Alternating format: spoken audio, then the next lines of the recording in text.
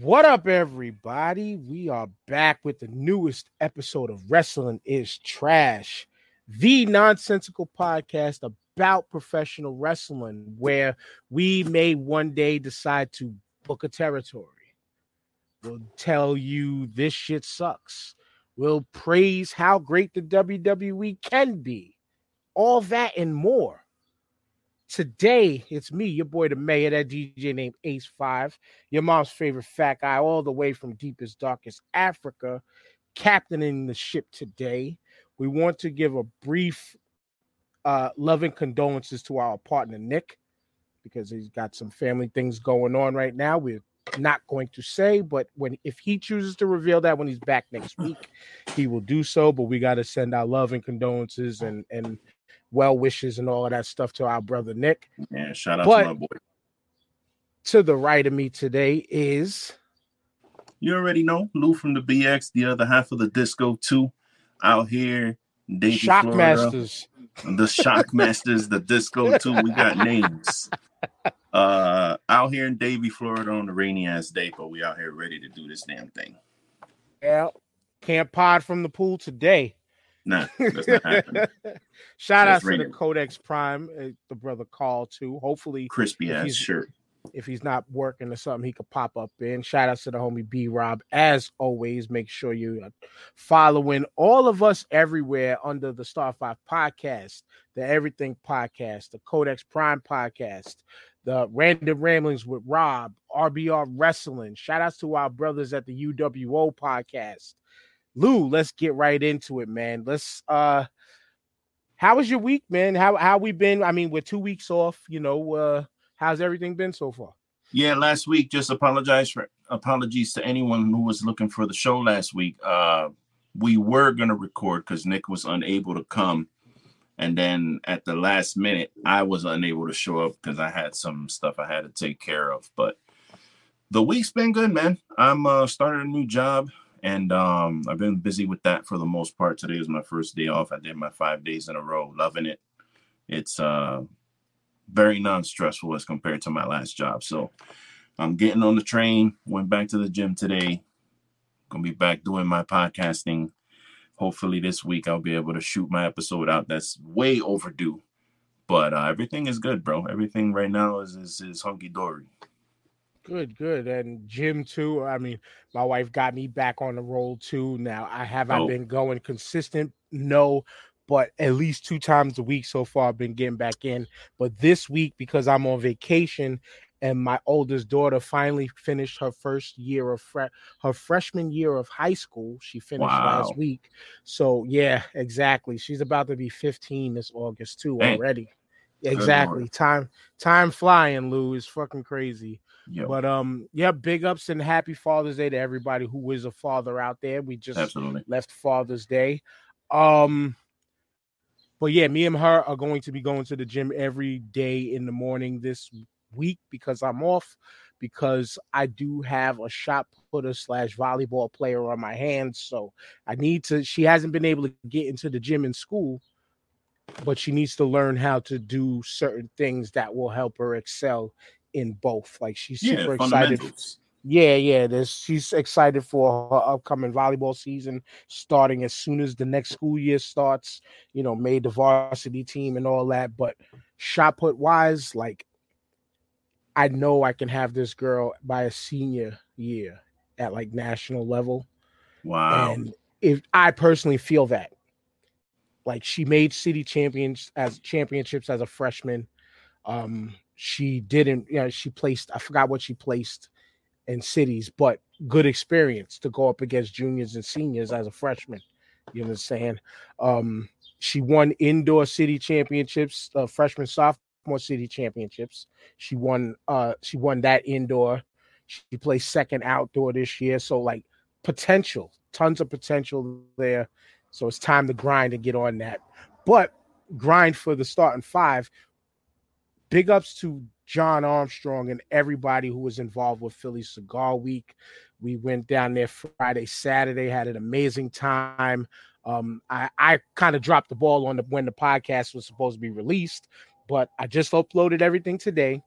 And the first podcast will be up tomorrow, probably just like this one. So you take in Wrestling is Trash, take in the Philly Cigar Week podcast. We sat down. We didn't get as many podcast interviews in this year, but we got 3 that were quality enough that's going to give us a 45-minute episode and the hour episode, which the hour episode was phenomenal. Shout out to the Experience Brokers, because those guys opened the opportunity. And just like how in the WWE, which we're about to talk about in a second, within professional wrestling as a whole, they talk about they're not going to give you a spot, but they're going to give you opportunity to take your spot. And those brothers give us the opportunity to be a part of New York Cigar Festival. Dope. So the Start 5 podcast will be doing a live show to where we don't have to drive an hour and a half away. All we got to do is make our way to Manhattan, Queens, or wherever part of the city they're hosting this podcast discussion. The Start 5 podcast is going to be there. And we landed that opportunity in the middle of an hour conversation. Wow, that's dope. Opportunity. Seize opportunities, all the opportunities you can that will help better you, people. Not just any old shit, but better you. But now we got to talk about the hot news that's been going on. And is this a seizing of an opportunity by way of, you know, a little bit of the fornications, a little bit of the a little bit of the fornications, or a little bit of the you know, the snoo or whatever you want to call it, Lou? But what's been going on in the world last week, the biggest news in a very long time? Yeah, I know. So this story has got a whole bunch of different layers to it, and there's a whole lot of opinions out there about it. So of course we're referencing Vince McMahon and his I don't even know what else to call it, but the situation that finds himself involved in, where he's been some report came out, and again, I don't have it in front of me or anything like that, so it's basically just off of memory, but a report came out from the Wall Street Journal that he had paid millions of dollars in hush money to a woman who he had an extramarital affair with. And after that news popped, all the old stories of how horrible Vince McMahon is, or allegedly is, started resurfacing. And you had all these old stories, the steroid stuff, the Owen Hart stuff, the stuff where he didn't take care of certain wrestlers who were hurting or mentally unstable, a la Chris Benoit. And it's like, Vince McMahon is a very strange character in American history. Like, he just, not so much even in wrestling, whatever you want to say, what you've said about him in wrestling, the guy has, he's been an innovator in a lot of ways. He's done a lot for wrestling. He's done a lot, in my opinion, to kind of turn wrestling to something I'm not really a big fan of. But at the end of the day, he has been probably the biggest promoter ever. Yeah, no ifs, ands, or buts about it. Yeah, let's just go ahead and get that out of the way. And he's that it goes without saying that a lot of things that have happened over the years, a lot of them have probably not been good. But I wasn't there. None of us were there except for him and the people involved. So the story for me, it gets a little weird because you're getting all this hearsay. And again, on this show, we like to talk about these dirt sheets who come up with all these stories, but like, where are the stories coming from? An anonymous source in WWE told me is something that I see a lot. I see a lot on Twitter, and it's like, okay, well, what the fuck does that mean? Because I could just go make a Twitter account and start tweeting, an anonymous source in WWE told me that fucking, Drew McIntyre is whatever. Like, you know what I mean? So you get all this information, but you don't really know where it's coming from or what to do with it. So, in order for me to not to get too long-winded about this, my initial reaction to, and let's just talk about what he decided to do on SmackDown. Right. I have some opinions on the reactions too. Like, yeah, this situation happened. These news stories came out, and like the Wall Street Journal thing, that's legit. That's coming from the Wall Street Journal, and it's documented that he paid this hush money to this person. Now that's something that can't be disputed. All these other reports of allegedly Vince McMahon,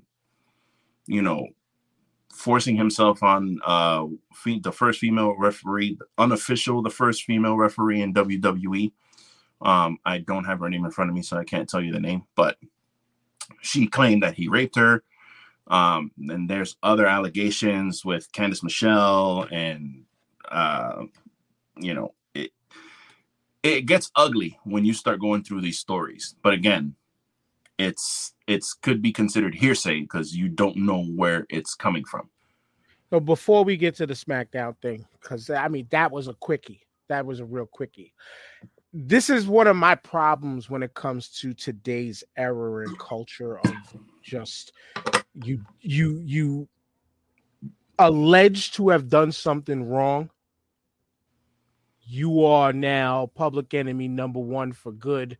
You are everything wrong and bad in the past that has been settled and taken care of. All of a sudden can come back to light to tarnish you in a situation that has nothing to do with what happened then. Now, I don't say that in like defense in a way of Vince McMahon. Y'all can take this how you want. I just sit back and as the chips fall, I just have questions. And all I've ever had was questions. Because the way the Wall Street Journal report had made it out to be was this was a consensual relationship and monies were paid to her out of his own pocket. Mm-hmm. So if these are the quote unquote facts being reported, where is the wrongdoing? Now, the wrongdoing would be, and I got to give props to my No Spots podcast family because they were talking about it, but I was telling y'all, they were kind of talking about it as in a way of Vince was the villain type of situation when I couldn't see it like that, to where quid pro quo situation could be at play. And if this was obviously they're going to have to prove this in court. If this was a situation of give me some ass and I will give you this raise, give you this promotion. If that happens, then yeah, fuck, Vince goes down for whatever the fuck he goes down for. But if that can't be proven, but it was proven that this was a consensual relationship, and we all know NDAs are a real thing, especially within courtrooms and stuff. If an NDA was signed, taken care of with quote unquote, here's this money for you to stay quiet, then whoever is the mole or the leak or whatever, all the way down should get sued. Yeah. All the way down. And it's funny because you sit there and the week before, Stephanie McMahon stepped down from WWE in the company. Right. And the reasons that she did that, according to her, was she wanted to spend more time with her family, right? And I think a couple weeks before that, Triple H was removed from some other position. I mean, I know that he had a heart infarction or whatever it is that he had he had a heart issue. Some time in the hospital. Yeah. And then he was brought back to, kind of be backstage and stuff. But then I believe, if I'm not mistaken, there was a position there that was taken from him or something. But it's just funny to me that happens. And then the next week, literally, this report comes out about Vince. And it's like, the fuck?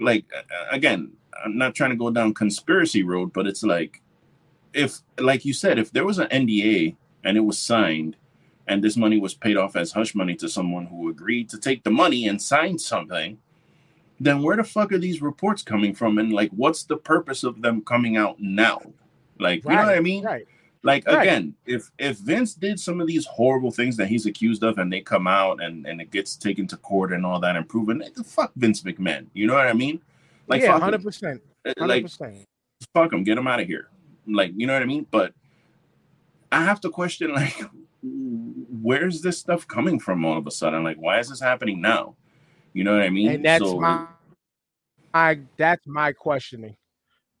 Yeah, and this is why. Where is this coming? It's slowly just being done again. Like you mentioned, Stephanie just stepped down to kind of take a break. But we all know Vince is the majority stakeholder. Like I heard his stake is almost like 80% of the company. And then it's funny, like he steps down. He steps down. He steps down and he's still in charge of creative. Like, what the fuck? Like, how can you step down from your duties, right. but you're still basically in charge of everything? It's like such a farce. Like, I don't. It's so stupid. It's CEO versus being in charge of creative, two totally different things. Because being the CEO, you are the head person in charge of all the business end of the stuff. Him still running creative is still running the show separately. I mean, I get like the label part of it, but like, come on, bro. Like, if you're gonna say you're stepping down, you should step away from the company in its entirety, not go show up on SmackDown, tear up the fucking script an hour before the show, and decide that you're gonna open up the show with like a statement. Like, come on, bro. Like, you know what I mean? But again, it goes to the differences because those labels happen to be important in this situation. Because once again, you're dealing with stockholders, you're dealing with investors. So now you need that new face, somebody to remove. His face can't be the face for the stockholders right now, because now you are putting a bad light on said company, which is then can in turn ruin my investment as a stockholder. That's you're proving my point. You're co-signing my point, though. No, but that's as a stockholder. Creative point, it's separate from the business end. You and I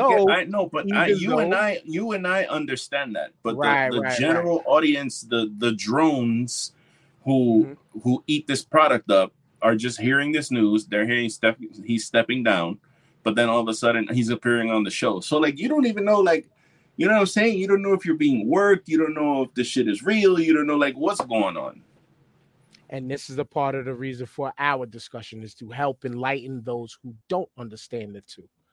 And that, again, it's totally different. So, but the irony is the product drives the business. Yeah. And so in a way, he's still making and creating his vision overall. He's just now stepped away from the business financial end of everything. Right. And that's the only key differences in the two spots, to where, it did sound confusing as hell. How the fuck is he still giving us this garbage on TV? How is he still being able to control that shit? But he had to step away from that. But the base explanation of the differences for anybody that was confused. Yeah, when I saw that tweet that Vince McMahon will be live on SmackDown tonight at 8:00, I was like, "What the fuck? Come on, bro! Are you serious, dude? What a fucking circus, yo!" Yeah, and I was looking for more, but then you hit us up and was like, "Yo, he just said today for now, whatever, today forever." You know his slogan. Bro, he was out there for 45 seconds, yo, and he said nothing. Right, nothing. Like, there was no point. There was like, why did you show your face? No, there was a point. There was a point. The point was for him to go out there and to do this to whoever put that report out. That's what that was. That's what that was. That was this. Going, fuck you. I'm Vince fucking McMahon, and I'm gonna come out here on my own show, and I'm gonna say what's up, and I'm gonna walk up. The way he threw that mic, I don't know if you got to go back and actually watch it. You see his body language. Like, he throws the mic. He doesn't like throw the mic, like throw it away. He fucking goes like he did some pirouette shit, threw the mic down like, yeah, what? And walked off with his shit. And I was like, he hit the bat flip on him. This dude he hit that home run bat flip on him, bro. Yeah, exactly. Bro, he don't give a fuck, dude. He's just feels like he's untouchable at this point, which I can't blame him. He made it, 73 years or whatever it is. No, I mean, the man damn near bulletproof. Fucking made it through the steroid scandal, survived, grew, made it through all these other scandals that Bob Costas beef. Light of day. All of it, everything, and eating the competition in his wake. Like it's again, we're not trying to defend or it's just a matter of we still need more information. We're still curious to who is the leak. Where is this leak coming from? Why now? And of course, what we all did. The first point, we all pointed the finger at who? Nick Khan. We all pointed the finger at him because everybody's like, Nick Khan secretly is working. You ever seen? I don't know if y'all, whoever's listening to this, have seen that Mortal Kombat meme with Nick Khan. You know how when you play Mortal Kombat and you play ladder mode, it would like your picture of your characters here, and it would go up the ladder, and there's like Triple H, Stephanie, Vince, and fucking Nick Khan. It's just he keep going higher and higher on the list, like he's taking people out. Like that shit is hilarious. And it's like, again, on this show, we try not to, we try not to speculate. We try not to delve into he said, she said. So we try to give you like a little bit of clarity when it comes to these things. That's why we're saying, like, where's this coming from? What's going on? What's the purpose? Because, again, all these allegations against Vince over the years, I wasn't there. And, again, if it's true, then fuck him. You know what I mean? He goes to court. He gets sued. He goes to jail. Whatever happens, bro. But, again, I don't know. I wasn't there. So I can't sit here and vilify somebody for something that I don't know if he's guilty or not.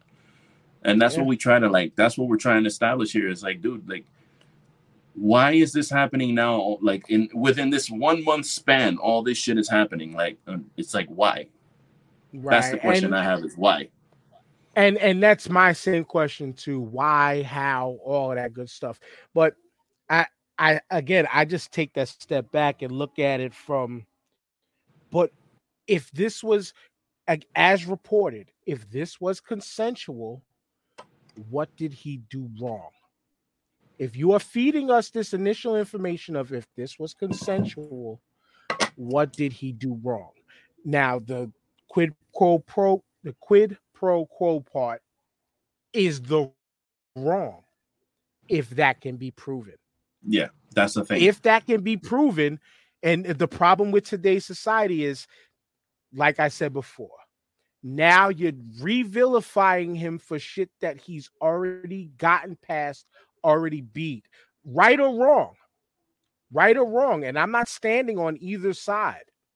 But right or wrong, whatever he did then has been handled then. Then, for now, y'all forever. To use that, there you go. And that's what's going on from the fan standpoint. Then it's still relevant now. And is relevant forever, because if you do something else wrong again, we're still going to be bringing this shit up. But you're using that against him in this situation. That stuff doesn't tie to this. It speaks to his character. I'll give you that. Yep. But only if quid pro quo happened is where. Yeah, that's the main thing there. The quid pro quo shit, because that's against the. From what I understand and the little bit of shit that I read about the bylaws and the shit that the CEOs and the CFOs all have in their contracts is that shit is, you cannot have that. And that's in basically every company. When you go through every company training, and I only know that because I just went through a company training where they were talking about you cannot do quid pro quo, you can't do this, harassment, That's all standard stuff that's in contracts. So, if that's proven, and I think that's the meat of this case, really. That's probably why it's, coming to light or whatever, because he paid this off and, whether or not she has an NDA, if he was doing quid pro quo, then the NDA doesn't matter. So it's like a whole legality. And I think that's like the main thing here. So only time will tell, bro. We don't know what's going to happen. It's been pretty quiet this past week since SmackDown. I mean, not this week, because that was Friday. So.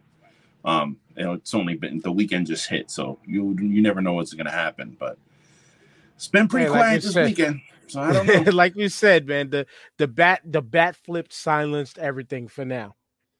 Oh yeah. For now, man. But we're not silent right now. We do have to give, in the wrestling world, we lost 2 legendary referees. Yeah, man. In a matter of days. I think maybe one day after the other. We lost one of the Hebner twins. Dave Hebner passed away. And the legendary Tim White also passed away. White, man. Tim White, I believe Tim White, obviously shout out to our Rhode Island brothers, but it was Brian and Carl who let us know that he was the person who owned the bar, right, in Rhode Island that they always used on like most of the shoots and stuff like that in the late 90s. Yeah, I believe so. Yeah, and then Dave Hebner, Earl Hebner's brother, which it took us years to figure out. Holy shit, these two are twins. Like we always thought it was just Earl in the ring all the time. Yeah, it was saying, bro, this guy's been a referee for like 72 years. The fuck is going on? It was like, oh wait, there's 2 of them. Yeah. Yeah, and again, both of their legacies span from WWF to E to I think some TNA. I'm not sure ROH. If any of them spent time in WCW. Yeah, but legends. This is legends, and we got to give more props to the referees out there. Maybe one of these weeks. I'm so glad you said that. I'm so glad you said that because like WWE has this weird habit now that like their referees are like nameless, faceless people. Like they don't. I know the referee's supposed to be there to like, you know what I'm saying, conduct the match, but like Earl Hebner, Brian Hebner, Tim White, these are names that like they've called classic fucking matches, and like they're not supposed to be like big stars or anything. Charles like that, Robinson. Their names. Those are people who are part of memories. Like you see them there during the match. Like so for Red Shoes.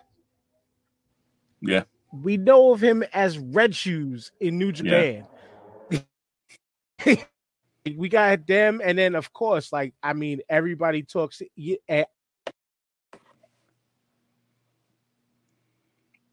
the bots. WE because Aubrey Edwards known in the ring. You know, like they made her presence. We know who Aubrey Edwards is in the ring. You know, and that's a good thing. And that brings us back to those times where we did know who was the referees. Like shit, people forget. Like people like Harvey Whippleman started off as a referee. There's just so many other people who were managers back in the day and stuff that were referees. You didn't even know. Shit, Teddy Long went through almost every stage. Nick Patrick is one of my favorites in WCW. Yeah, because he was one of those who you could say one of the first who did like the heel turn referee. Yeah, when he went with the NWO. You know what I'm saying? Yep. Like it's we're gonna one of these weeks. Yeah, you mentioned Aubrey. Aubrey annoyed me for a long time.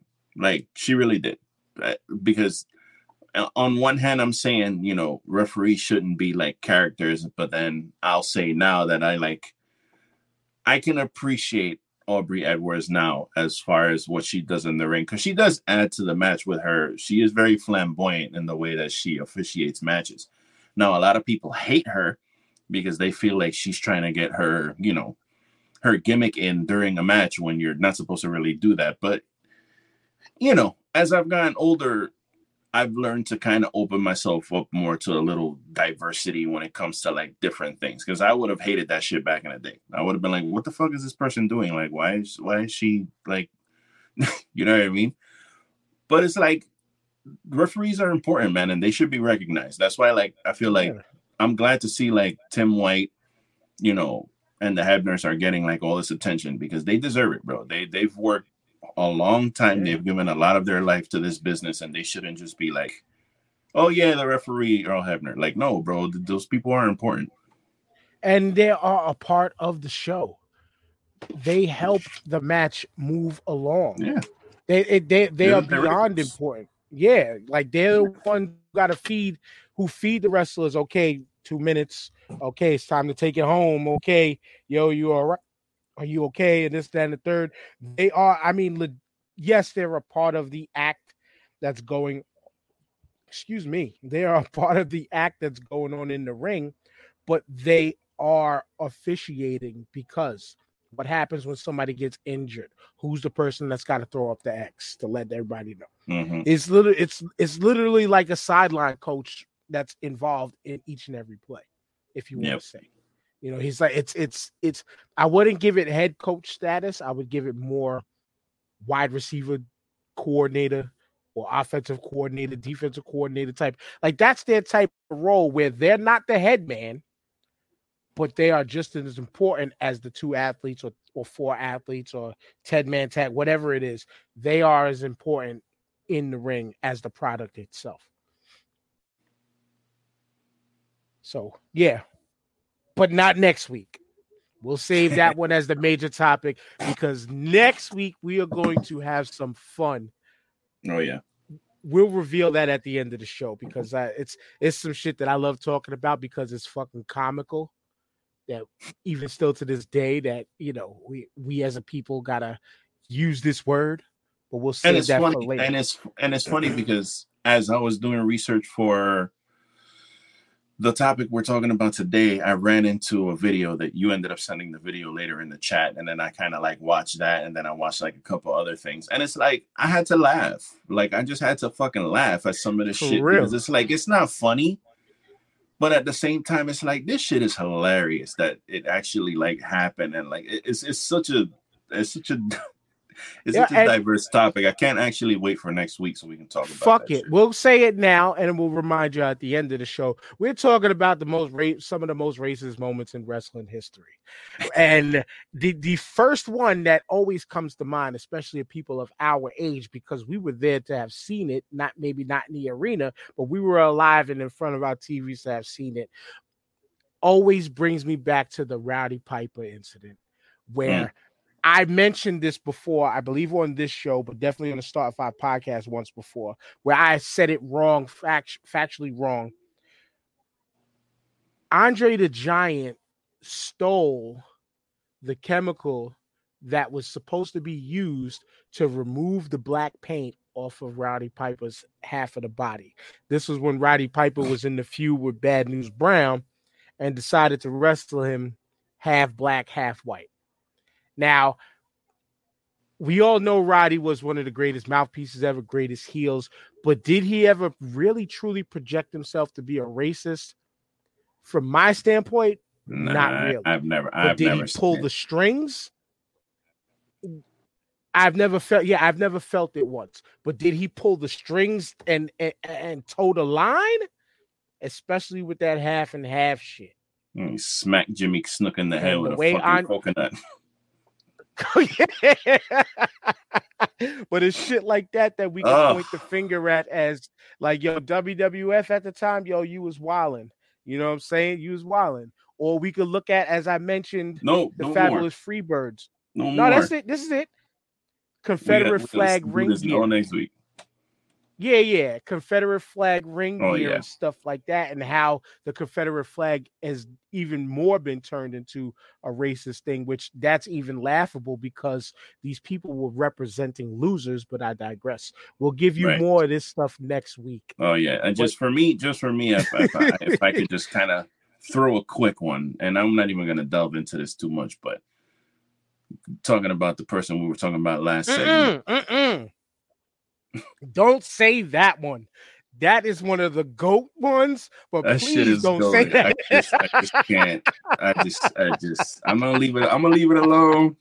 I'm gonna leave it alone, man. But I probably watched that video at least like 2 or 3 times, like a month or maybe 2 months. Like I'll remember that shit and I gotta watch this, and I'll just go back and watch it because I can't fucking believe that shit happened. But yeah, you want to know what I'm talking about? You tune in next week and you'll hear about it. Both of them, by the way, both of them. Both of them. But we're gonna keep it up. and we're gonna give y'all what we were supposed to deliver last week, and that is our favorite 5. Pause all day. But see, we got 2 New Yorkers here. We can play the pause game. You can play the pause game. That's good. Rob is not here. Rob gets infuriated with that shit. We was talking about that shit this weekend with some Philly cats. He threw out the pause. I was like, all right, yeah, we home now. Yeah. Even though we know we're grown men, we're grown women. We don't have to say it. The shit's just fun. We ain't got to say it at all. It's just fun. But we're going to the people who were perceived to be light in the ass. Pause. The cruiserweights. The cruiserweights. And we're giving our favorite 5s. Lou, because it's us, we could just kind of bounce back and forth together instead of running the whole list down. It's up to you. You want to, you know what? You start with it. No, I'll start this one. And since we both black, but I'm the Negro of the show, I'll start the next one. True. So when we came up with this idea, it was supposed to be we decided I don't think we said this actually on the show, but what we decided was that we did. Because for me, if you guys don't know, my all-time favorite wrestler in the world on earth was Eddie Guerrero, and he's just the fucking greatest. So we made it a point to kind of leave out the big names, like Mysterio and Eddie, and the real Jerichos, the real big famous cruiserweights. We made it a point to kind of like maybe leave them out of the list. We left the four goats in, I would say, in my opinion, for sure, but we left 4 goats out because we think personally they would be Mount Rushmore as cruiserweights. We left Eddie, Ray, Jericho, and Benoit off this list because the obvious reasons. We would breeze through this in 2 minutes. Yeah, it'd be a very short list. So again, what I try to do for the most part is kind of pick my favorites, like people that I have memories with. They may not be the greatest ones in the world, in your opinions, but these are just guys that for me, I love to death. So for me, how do you want to do this? You want me to just go 5 and then you do 5 and then I go 4, you do 4? We'll just like I said, bounce them back and forth 1 to 1. Now, whether you have them, all right, as I look at my list, my 1 and 2 are solid. Everything else is up in the air. So I'll start from my bottom up and leave my 2 and 1 for later. So it's up to you in which direction you want to go. Yeah, for me, my number 5 is Dean Malenko. Man of 1,000 holds. That dude for me, because when I first got introduced to cruiserweights, it was basically the luchador, how do I want to say this? It was like the luchador division in WCW. That's basically what the fuck it was. It was like all these luchadors I'd never heard of before. I'd never seen them anywhere before. Fucking Psychosis, El Dandy, Mil Máscaras, all these people who I've like never seen before doing all these things I've never seen before. And then all of a sudden, here comes Dean Malenko in these black trunks with these black boots. And I'm like, who the fuck is this goofy ass, like, fucking, who is this dude? Like, this guy looks like a fucking creator wrestler. Like, he don't look like nobody.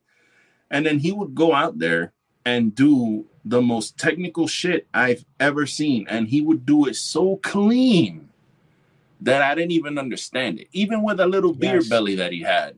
He had this little beer belly going on. The dude wasn't in any kind of like tremendous shape or anything like that. He just almost looked like a in shape regular dude. And he would go out there and just do some amazing shit. Like I was always amazed by Dean Malenko matches. He was fantastic, that guy, man. That I had to put on top 5 because he's just the best, man. And my list, I kind of stayed away from the radicals because two of the 4 were there. Like I wanted to put Perry Saturn in my thing. Actually, Dean Malenko was in my honorable mentions list because of everything you said, plus some. You know what I'm saying?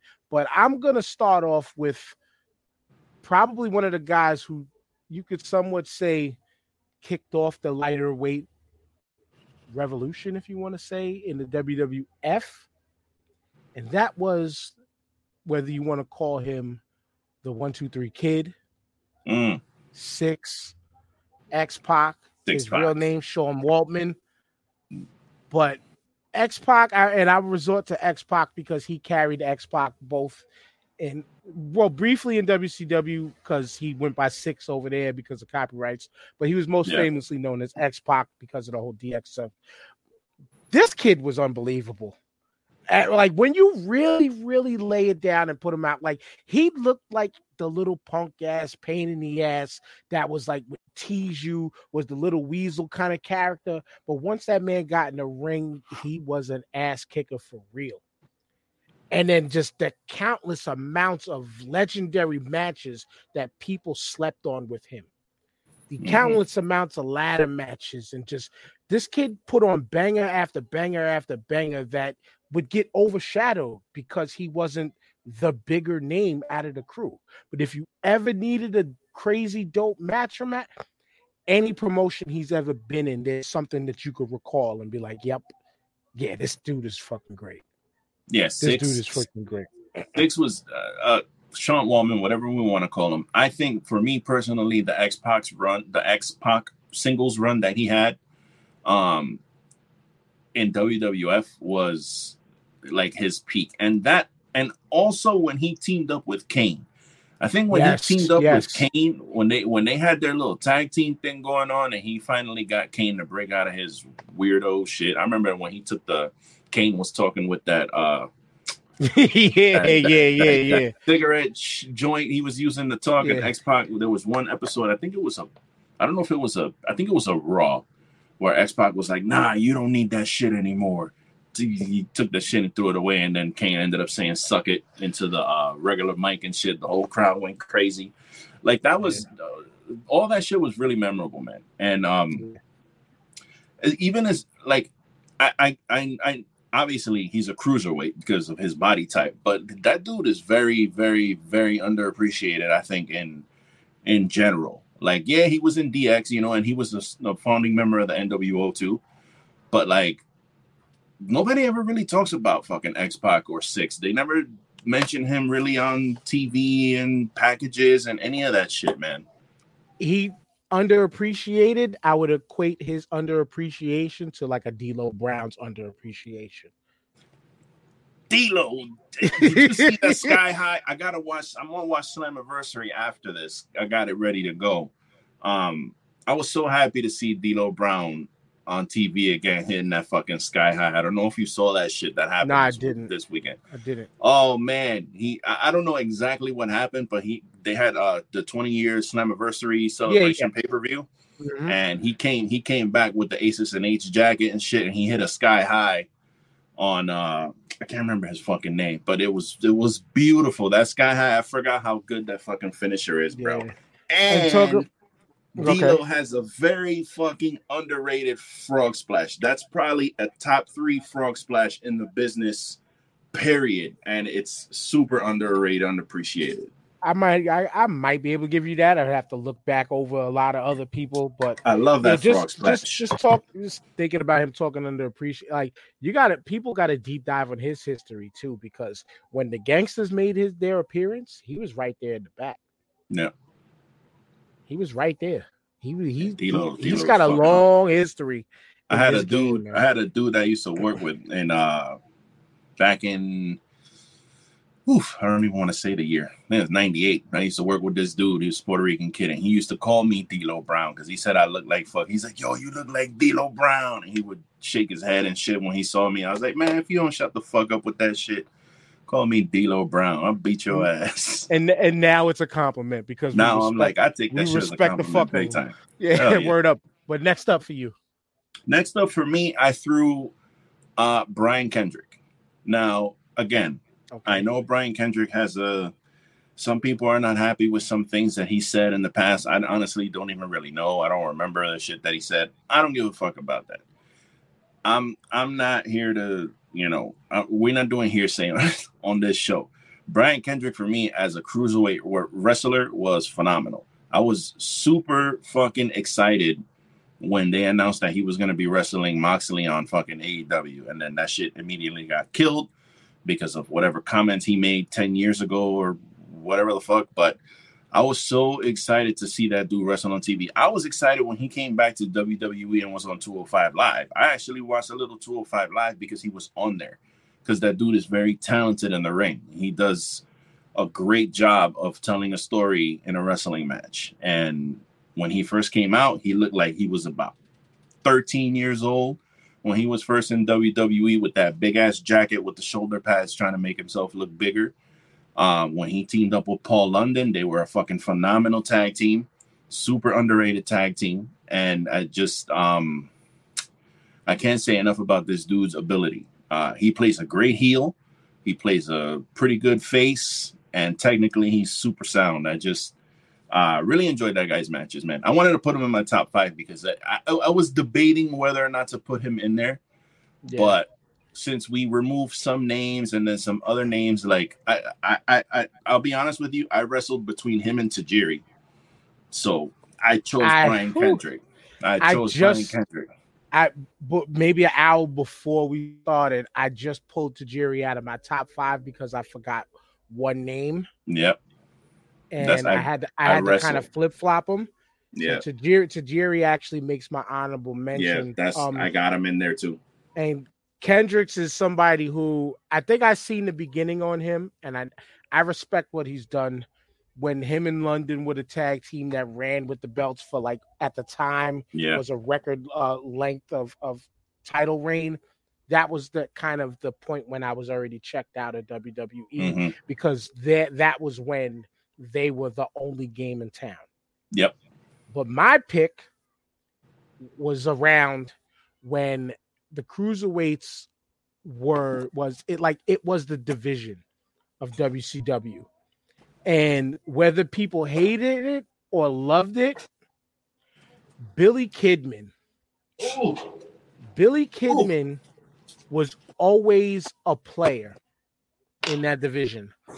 No matter what time of the year, and if you want to kind of throw the innovator label on him, nobody had really at the time a better shooting star press than him. Bro. Billy Kidman. So I'm a WCW guy. Again, like, if you guys listening to this don't really know, my history with wrestling or whatever. Yeah, I loved WWE when I was young, but for me, I was WCW all the way. I loved everything about WCW. And one of my favorite things that came out of WCW was Raven's Flock. Now, I know that Kidman didn't really do too much when he was in that group, but that's where I got introduced to him. That was one of my favorite fucking things ever in wrestling, the Raven's Flock. Once Billy broke away from that, he started having, like, singles matches. I remember didn't he have a match against Hogan on Nitro? He believed he probably did. Yeah, he beat the shit out of Hogan, and then Hogan ended up winning with shenanigans or whatever. I remember reading back in the wrestling forums back in the day, because it wasn't like it is now. You had to go to fucking wrestling forums to read about wrestling news.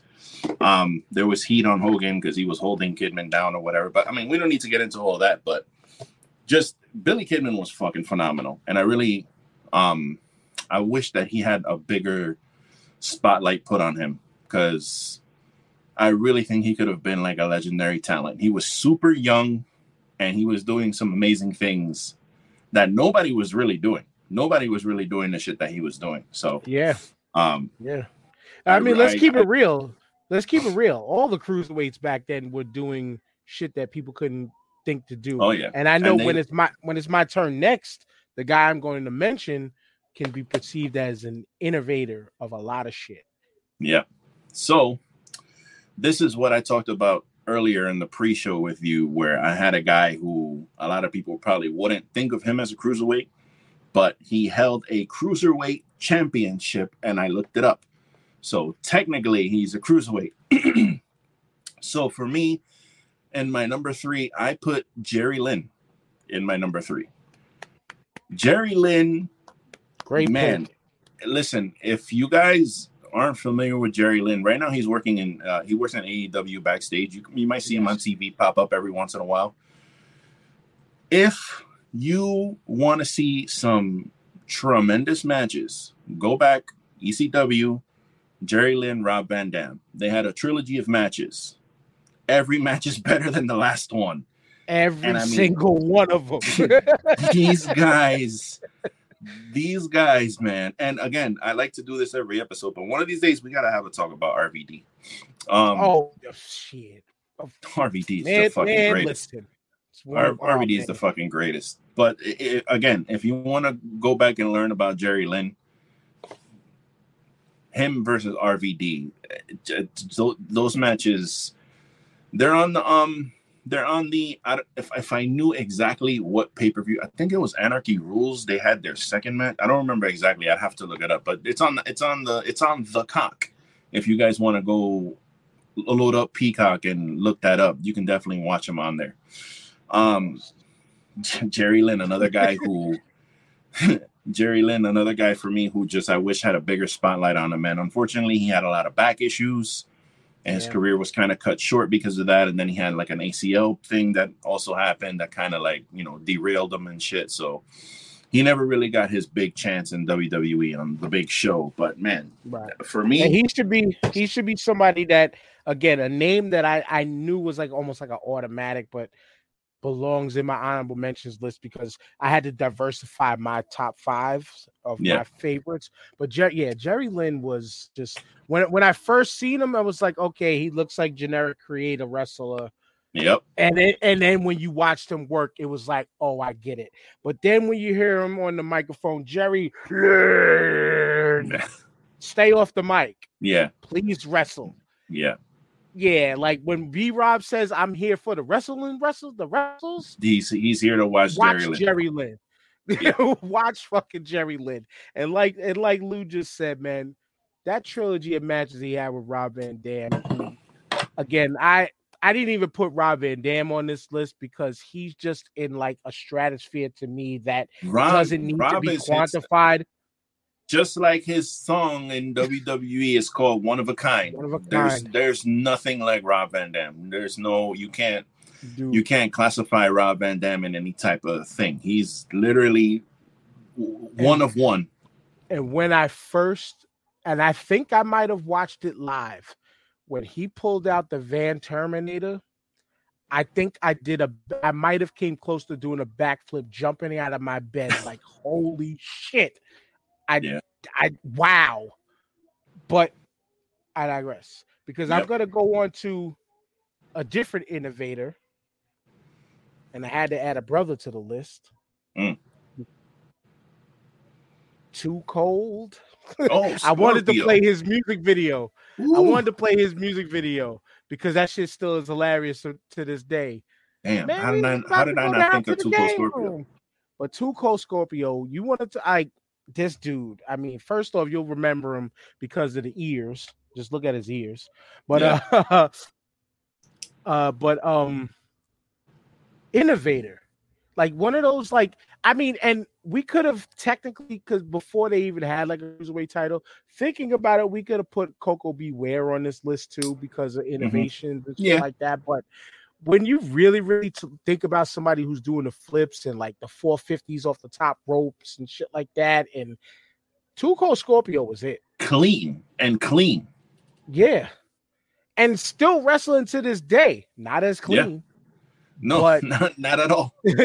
not even close to as clean. But actually, that's funny because not to segue, but the next guy on my list, same thing. He's still at it to this day, and it's insanity. Keep going. All right. Well, all props to Too Cold Scorpio. Didn't mean to step on that. So for me, for my number 2, I have a dude who is known as the Insane Luchador, and his name is Super Crazy. Now, Super Crazy made my honorable mentions. His name suits his style. This motherfucker is an insane luchador. He's doing things. It's not so much about like bleeding and getting barbed wire bats and beating each other. It's not so much about that. It's about, okay, I'm gonna climb to second story of this arena, and I'm just gonna fucking 450 off of this thing onto 3 people.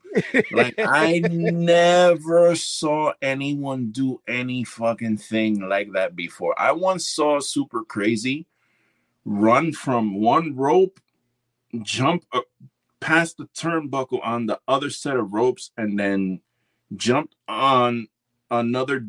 I don't know what this luchador's name was. He had like a weird. He almost looked like Flamita. He jumped on his shoulders, and from his shoulders, he drop kicked another dude. Like, bro, Super Crazy is another guy who. This is why I like to do these personal lists, because these are people who I would like for the general audience to know and give their fucking flowers to. Because Super Crazy is still here by some miracle, still out there wrestling. I don't know why he's still out there doing this shit, but he's still out there wrestling, doing AAA and all kinds of other crazy shit. Lucha Underground, he's still out there. So, but yeah, he's been in ECW. He was in the Mexicools for 30 seconds in WWE. He was in WCW and part of that cruiserweight division. Just a phenomenal Mexican American athlete. I had to throw one of my Brown brothers in there. I ain't mad at that, because just phenomenal. He made my honorable mentions list, because for what I've seen my top two do, which is I'm gonna get into next. He move set wise, the dude was phenomenal, but quite possibly we could really put this man as the GOAT of cruiserweights if you want to, and that's Ultimo Dragon. Mr. fucking 10 plus belts. That's my number one. One of the illest ever. One of the coldest wrestling pictures you can ever find is, if you want to know who Ultimo Dragon is and Google him, one of the coldest pictures you'll ever see is him standing there in his mask and cape with his arms stretched out. And this motherfucker's draped in championship belts. I mean, he's got belts all on both arms, around his waist, around his chest, on his face. That's an insane picture. Yeah, no, definitely is. And while you were talking, I was actually trying to get to my TikTok, because a while back, and I have to scroll back some.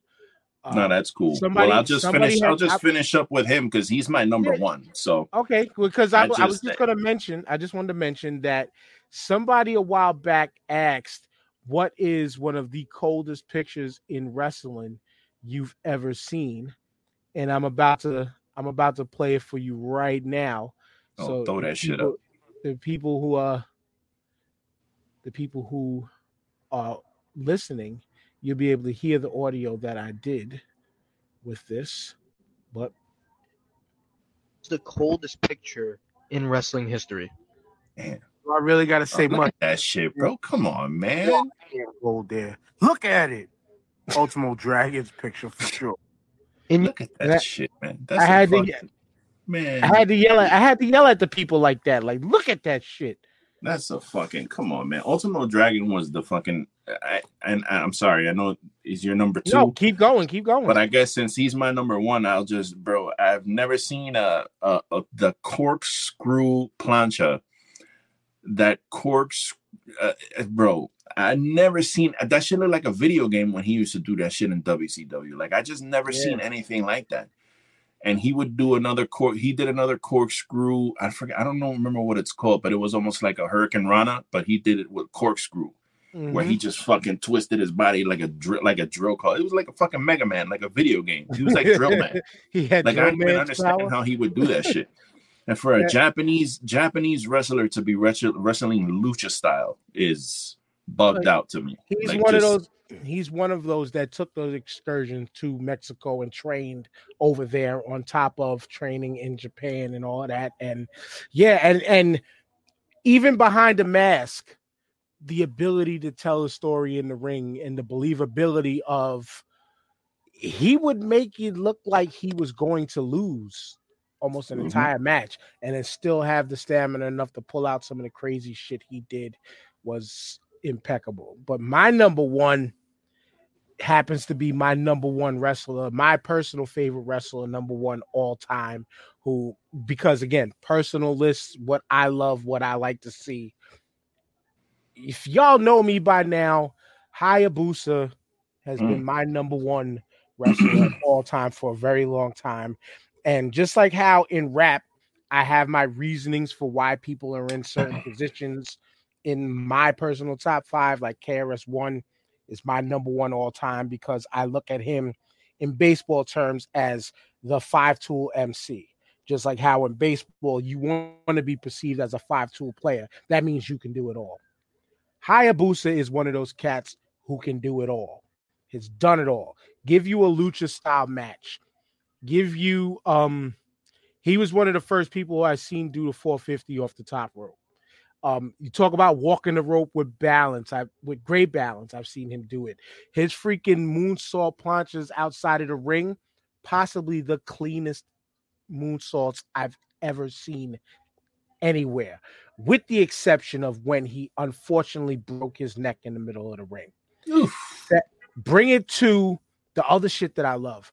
Death matches. This man was a part of one of the greatest death matches, in my opinion, the exploding barbed wire ring match, where the same shit that Eddie Kingston and Moxley tried to pull off with the whole covering of the body and all of that shit, is what him and Onita had down perfect to perfection.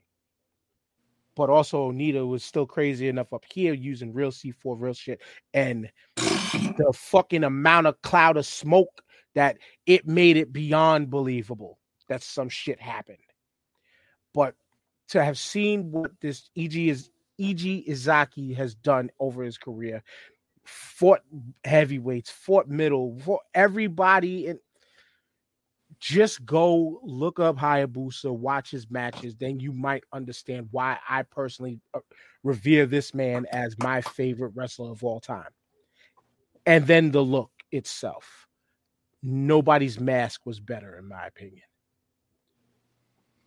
And I'll just stop it at rest in peace to him before I really start to get choked up and all that shit, because that dude is right here with me for good. Like, when I seen him, it was the look, the mask, and then you see the cuts all over his body. It's like, yo, what the fuck has this dude been through? Then you start digging, start doing the homework.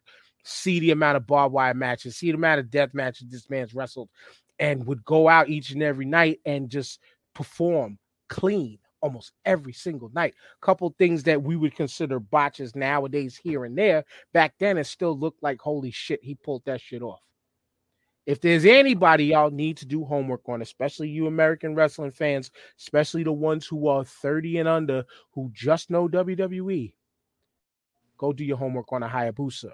Go do your homework on Ultimo Dragon, Tuco Scorpio, Kidman, all these people, everybody Lou mentioned. And I'll run down my honorable mentions real quick. I had to throw up there first, AJ Styles. It's almost criminal that he is not on our list. It's almost criminal. He's not done yet. The only reason I wouldn't is because I don't consider him a cruiserweight. That'd be the only reason why. I don't consider him a cruiserweight. I can give you that, but talk about a person who put a company on the map, put a whole style, X Division on the map, TNA. Despite the dumbass storylines, like the baby storyline and all that shit that he went through with TNA, the kid's a fucking master. I also put Alex Wright. Hate him or hate him. Alex Wright and we're WCW guys. Alex Wright was on your TV every week, bro. Put on some damn good matches. Das Wunderkind. That's right. I had to give it up to Prince Puma, aka Ricochet. You want to talk about one of the possible young goats in a lucha style? That kid is beyond acrobatic. I mentioned Dean Malenko, super crazy. Tajiri, I already mentioned, who, again, you want to talk about somebody who put on insane matches. That freaking, what would they call it? The spider fucking shit over the rope that he did when he the tarantula that he does. The fucking tarantula. Yo, I used to pop every time I seen that movie. Yeah. But two names which I didn't put on there, the La Parkers and stuff, because La Parker looked like a dude who was my size wrestling as cruiserweight. So it was a mix of, you know what I'm saying, with him. But two names: Psychosis. Oh yeah. And Elix Skipper. Elix Skipper, all you have to do, and I looking him up because I remembered his name. He's from New York, but repped like he was a Canadian with that whole run with Lance Storm and all of them back in WCW. Yeah. But just go look up his freaking Hurricane Rana off the top of the cage in TNA. And to know, they kind of made that up, I think, that day, and was just like, oh, they was like, oh, you want to go practice, whatever? Like, nah, like, we're going to go out there and we're going to do it. And they did it, pulled it off. One of the most incredible things you could ever see, like watching Kurt Angle do the moonsault off the top of the cage, or Cody do the moonsault off. Elix Skipper's Hurricane Rana off the top of the 6-sided cage. Phenomenal. But those were my honorable mentions. Yeah, I mean, mine, they kind of mirror. I mean, I got Tajiri on mine. I do have La Parka on my list, and mostly that's for nostalgia of him coming out playing the wailing on his chair guitar and doing that little goofy ass dance that he used to do. Pee Wee Herman. But two guys that I wanted to definitely touch on, and I debated big time on them making the top list, but the Great Muta for me. I don't know if a lot of people want to consider him a cruiserweight. I do. Yeah, I didn't, but good pick. That dude, talking about doing things that I'd never seen before. The reason I didn't put him on the list is because I was so young the first time I saw the Great Muta that I can't, you know, I don't know matches. I can't call great matches or anything like that. I just have memories of him doing shit. Now, whether or not those things were real or not, because I was so young and my memory, you know, whatever. But hey, I just loved him. Everything about him, his look, his style. He was the first dude I ever saw shooting mist out of his mouth. His look was like one of the first few that actually people were afraid of. Yeah. Like, and he did this move one time I'll never in my life forget, where he running off the ropes, and it was like a diving headbutt, but he would bounce off the ropes and then kind of like twist and conjoint himself in a way when he was falling and he hit the headbutt. I'm going to have to remember. That's why I was writing, because I want to look that up. I want to see if I can find it. But the Great Muta. And the last one I have on my honorable mentions, he's known as a tag team specialist, but this guy, the first ever X Division champion in TNA, Chris Sabin. Chris Sabin and Alex Shelley, the Motor City Machine Guns, probably top 3 tag team for me, technically, because that list gets a little silly, because, you know, you start talking about the Dudleys and all these other people, but the Motor City Machine Guns are probably one of the most entertaining tag teams I've ever seen wrestle. And Chris Sabin, as far as being in the X Division, because the X Division in TNA was basically the cruiserweight division, but they call it the X Division instead, because it was like kind of like extreme cruiserweights. That dude, just type his name into any YouTube search and you'll just find matches. He's fucking incredible, man. Chris Sabin is just great. I would have put him in the top 5. I was debating him and Jerry Lynn, and I just couldn't leave Jerry Lynn off this list. So Chris Sabin didn't make the cut. I probably would put Chris Sabin at 6, to be honest with you. So I want to just throw him an honorable mention because I fucking loved his style. Yeah, I could dig that. But next up now, we got to get a little darker because, like I mentioned, darker as far as skin tone, that is. But because we are today recording on the day that the federal government is observing Juneteenth, which the holiday itself passed June 19th yesterday, which was a Sunday. We just said, let's talk about our favorite Black wrestlers. I know it's a show that I've done many a times before within the Start 5 talk conversations with many other people. But the importance of like just Black people in wrestling has been tremendous. Like from the Ernie Lads to the to the Rock's dad, Rocky Johnson, to Teddy Atlas, to Bobo Brazil. Like our legacy runs very deep in this game. To what's his name? Pork Chop Cash, Coco Ware in the Territory days before he became Coco Beware, and they gave that motherfucker a parrot. A parrot for some reason. It was still dope, and it was still fun coming down to the ring, flapping his arms like he was a bird. But you know, you think about him in the tag team that he had with Owen Hart, which was phenomenal. Them checkerboard pants and all of that shit. And even when you go to the women, like you know what? Because I have a women's list, and with this one, we'll go through our 5. I'll start off with my women's list, and then you'll get into yours, and I'll do my men's one. But I just have a 5 list, and that's it. I didn't split them into men and women. Like because I did it this way because I wanted to give props. Yeah, of course, where deserved, and like even the women in wrestling history, especially the black women, like the first name I'm gonna mention, Jazz. This woman, and you hear a person like Mark Henry talk on like Busted Open. You hear about a lot of older legacy, legends in this game. They will tell you that woman would beating men's asses, was whipping men's asses, and was no joke, but was very good in the ring. And I do remember her, like she. With the next name, with one of the next names I'm going to mention, which is Jacqueline, they unfortunately came up prior to, but fell within that Divas era. Mm-hmm. Well, led the way into the Divas era because they were both good looking women, especially Jacqueline, because she had the boobs and everything. And I'm not trying to be sexist, just calling them like I see it. Right. And they're not hard to miss, but like they kind of walked in and ushered in what we eventually got was the Divas era in the WWF to the E at the time. But these two women were both ass kickers that were just Jazz was more take no shit. Jacqueline pulled off moves like the cruiserweights that we talked about. And both were very, very phenomenal in the ring, which also you could say ushered in a woman like who makes my list. Actually, 2 of them who make my list: a Sasha Banks and a Bianca Belair. Now, I was gonna put Jade on there, but she's too fresh, too young. Yeah, there's so many other women of color that we could put on there, but those 2, we talked about the history already. Record-setting first women of color to main event of WrestleMania.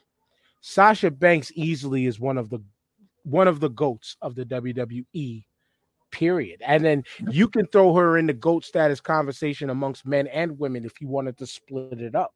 I got her on my list. You know what I'm saying? And Bianca is steadily growing.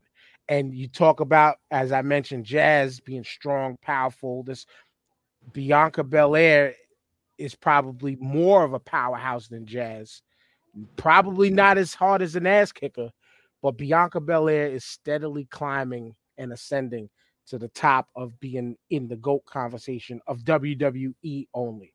And I only got to specify WWE only because most people's knowledge of women's wrestling only stays within America, only stays within the tits and ass era of wrestling, where women were objectified, bra and panty matches. That's how you remember these women. They only look at the blonde hair, blue-eyed woman who they need to push everybody to the moon type shit. These women, I think, surpassed all of that because of their abilities in the ring and stuff like that. And because people also don't look into Japanese women's wrestling. And if people took a dive into Japanese women's wrestling, those women be blowing some of these American matches out the freaking water. Oh, yeah. But we're not talking about the whole landscape of it. We're talking about the black women and black wrestlers right now. And my number 1, if y'all know me, I love the big ones. It's from men and women. Awesome Kong, a.k.a. Karma, a.k.a. whatever you want to call this woman. I looked at her like this is who Vader was in a woman's form. She really made TNA, like she made the Knockouts division. She made that division. Her and Gail Kim. Gail Kim. Yeah, they made that division. It was both of them. Yeah, it was both of them. I didn't mean to steal your thunder because I actually have. No, you're adding on. That's because I actually have Kong. Series of Kong is in my honorable mention. I got her in my honorable mentions. Yeah, she's in there. She's that division owes a lot, and I'm so glad that they gave her flowers. Like they let her come out and retire. I think it was on the NWA pay-per-view, right? She came out and she had that. Was it on the NWA pay-per-view? Right? Mickey James brought her out, didn't she? I think she brought her out and let her retire. A couple months ago. They let her retire. I didn't see it, but I saw it. Yeah. Yeah, I heard about it, but I didn't have some time to officially retire and everything. She's great, man. She's actually hilarious. I've seen her on the You Shoot video series. I've seen a couple interviews with her. She's actually fucking hilarious, that woman. I don't know what she's doing now, but like if she was doing like a pod or something like that, I would listen to that shit. She was dope. Yeah, she really was. She easily, as far as black women are concerned, she's my number one because like when in wrestling, like I always went to the big man. You know what I'm saying? Like that's why Vader is my number one big man all time. Like I liked watch. I did what the WWF/E wanted to be. But it was a certain level of big man, the ones that could really put in matches. Like Vader was able to do a fucking moonsault. You wasn't seeing Taker do that. Even though if you go back to Mean Mark back in the day, Mean Mark was a hell of a wrestler compared to Undertaker. But we're not talking about them. It was just the thought process of the bigger person and her being as dominant as she is it's part of the reason why I love Nyla Rose so much. Take that however y'all motherfuckers want it. You want to be homophobe, that's on you. I love Nyla Rose. And she does what the big person could do almost again, i.e. like a Vader. She could do small person moves at a larger size. And Awesome Kong had certain moments like that, but she was just pure powerhouse that beat the shit out of you. And I loved every second of it. Everything about Nyla Rose is dope. Like, her entrance is dope. Her ring gear is dope. Her music is dope. Her moveset is dope. Her fucking promo is dope. Her Twitter game is fucking dope. She's like the fucking queen of Twitter. She's like the funniest person on there. She's the first one to pop off with AEW memes. Like when something happens and you see a funny meme, chances are that shit was Nyla Rose who tweeted that shit. She's dope. Anybody that has a problem with her, you need to get yourself... You gotta do some soul searching on yourself because you just fucking you're missing out on a lot. I'm calling it like I see it. You're a fucking homophobe, and yeah, it's weird. You know what I'm saying? It's super fucking weird. I kind of wish I would have made a women's list now, but to be honest with you, the women that you named would have ended up being the same. We would have had the same list because it's just those are you can't beat those. Pure greatness. So, with that being said, my top 5, and again, these are personal favorites for me. My top 5 was difficult to do. I had a list here of people who I wanted to actually threw the original list away, but that's fine. But at my number 5, I have the fucking gold standard, Shelton Benjamin. Nice. Shelton Benjamin, 2-time ROH World Champion, WWE US Champion, 3-time Intercontinental Champion, WWE 3-time Tag Team Champion. Shelton Benjamin is one of those cases that, like, I get mad when I think about Shelton Benjamin because Shelton should have had a World Championship. He should have gotten a Dolph Ziggler run. He should have won Money in the Bank. He should have beat somebody for a world title. They sorely needed somebody like him to be the face of the company for a while. And for whatever reason, I don't know why, but it's like every time Shelton Benjamin got to the point where you saw that he was getting like heat, not bad heat, like wrestling heat, but I mean like when he was heating up and getting popular, all of a sudden he was gone. Like he would just disappear. Like he was taken off TV. He was released. He was dumped down. They gave him a fucking mama gimmick, whatever it is that you want to say. Every time that he was getting to a point where you think he was going to cross over and grab that brass ring, something would happen where he would be taken down. Shelton, there was a match that he had on the pay-per-view Taboo Tuesday where he wrestled Chris Jericho and he won the Intercontinental title. That match was fucking great. That was a great fucking match. And it was actually a really cool idea that WWE had. At the time, it seemed kind of corny, but when I look back, because I went back and I watched it, and it was kind of cool. They did like a fan vote. They had Jericho in the ring, and they were like, you're going to wrestle one of these guys, and we're going to let the fans vote. And then they put up a graphic, and they showed the bouncing balls or whatever, and then they put up who wins, and Shelton Benjamin won the fan vote, and he went out there and he beat Chris Jericho in a fucking like, it was like a good 10-minute match. Definitely recommend you see it. I think my favorite part of that match is when he wins the lottery, because they're all standing back there. All the wrestlers are standing in the backstage area next to each other waiting to see who's going to win. When he wins, he gets all hyped up and he fucking starts walking out there and they're playing his music. And you see Rhino, because Rhino was one of the guys who was in the lottery. You see Rhino so hyped up and happy for like Shelton.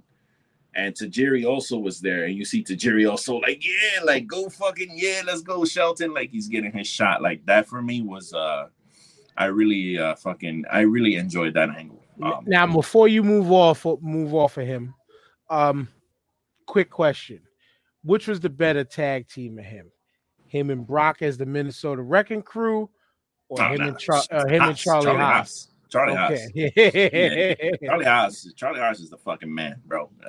Those two is the world's greatest tag team. Fucking hilarious. That was some of the best stuff. Yeah, that was some of the best stuff that I'd seen him do. They were just fucking great, man.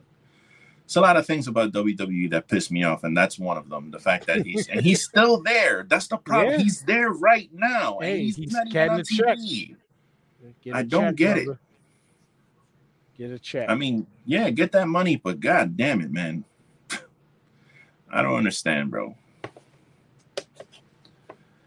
So how you want to do this? You want me to keep going down? Keep going. You want me to keep going? All right. So now, like I said, this is my personal list.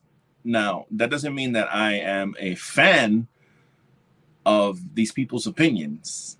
All right. Before I reveal my number 4 here. I know where you're going. And I would have put this person higher, but I think my top 3, I could have probably swapped 3 and this one, but I wanted to put my number 3 there for a purpose. So for me, number 4, Booker T. Booker T, TNA Legends Champion, Tag Team Champion, WCW Heavyweight Champion 4 times, TV Champion, I could sit here and read off all his accolades. 10-time tag team champion, 10-time tag team champion with Harlem Heat. He won the WCW. I call it the WWE CW championship because he won the WCW championship 4 times in WCW. Then he won the belt again in WWE. So that's why he says he's the 5-time because, whatever. He won the heavyweight championship once. He had the WWE Tag Team Championship 4 times, Intercontinental, US, Hardcore, King of the Ring, Triple Crown winner, Grand Slam winner. Bro, say what you want about Booker T now with the shucky ducky quack quack and the stupid fucking opinions that he feels the need to put out for his podcast. Look, he needs to say those things because he needs to get clicks for his show because that's how he makes money. Yep. Okay? Now, whether he believes these opinions or not, I don't know. I believe he does because I feel like he's a genuine dude and he's going to say what he feels like he wants to say. Whether I agree with them or not doesn't matter.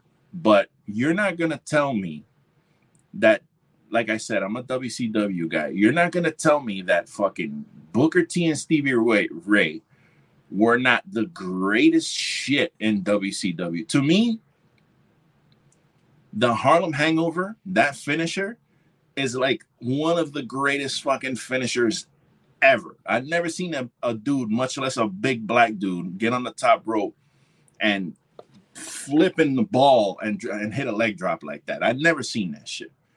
I wished when he came to WWE that he used that more, but from what I understand, that move after a while fucks up your you fuck up your lower back. Yeah, it fucks up your, I forget what it's called. Tailbone. Your tailbone. Yeah, there you go. That really fucks you up. So he stopped doing it. He started doing the scissor kick and the bookend and all these other things. But bro, Booker T, even G.I. Bro, I even like G.I. Bro. I was a kid, so don't judge me out there. I enjoyed G.I. Bro. I actually popped when G.I. Bro made an appearance on with Bad Bunny, when he did Bad Bunny on WrestleMania, did his little performance. That was fire. That shit was kind of hot. But man, Booker T, one of my favorite Booker T matches is with Chris Benoit. Him and Chris Benoit had a best of 7 series of matches. That whoever won that was gonna go against Fit Finlay for the TV title. And bro, those 7 matches, every single one of those matches is a fucking classic. Like, absolutely, I remember every single one of those matches were fantastic. And then Booker T ended up winning match 7, and then he went on and he bit Finlay for the that was his first singles title, if I'm not mistaken. Again, the Harlem Hangover. That finisher is probably like one of my favorite finishers fucking ever, all time. I just love him. He's gonna be on my list too. Obviously, I'll just declare it because I wrote my list out of order, but he is definitely number 2 always to me because of everything you said, plus some, again, great representation for us as a people and as a wrestler. The dude was phenomenal.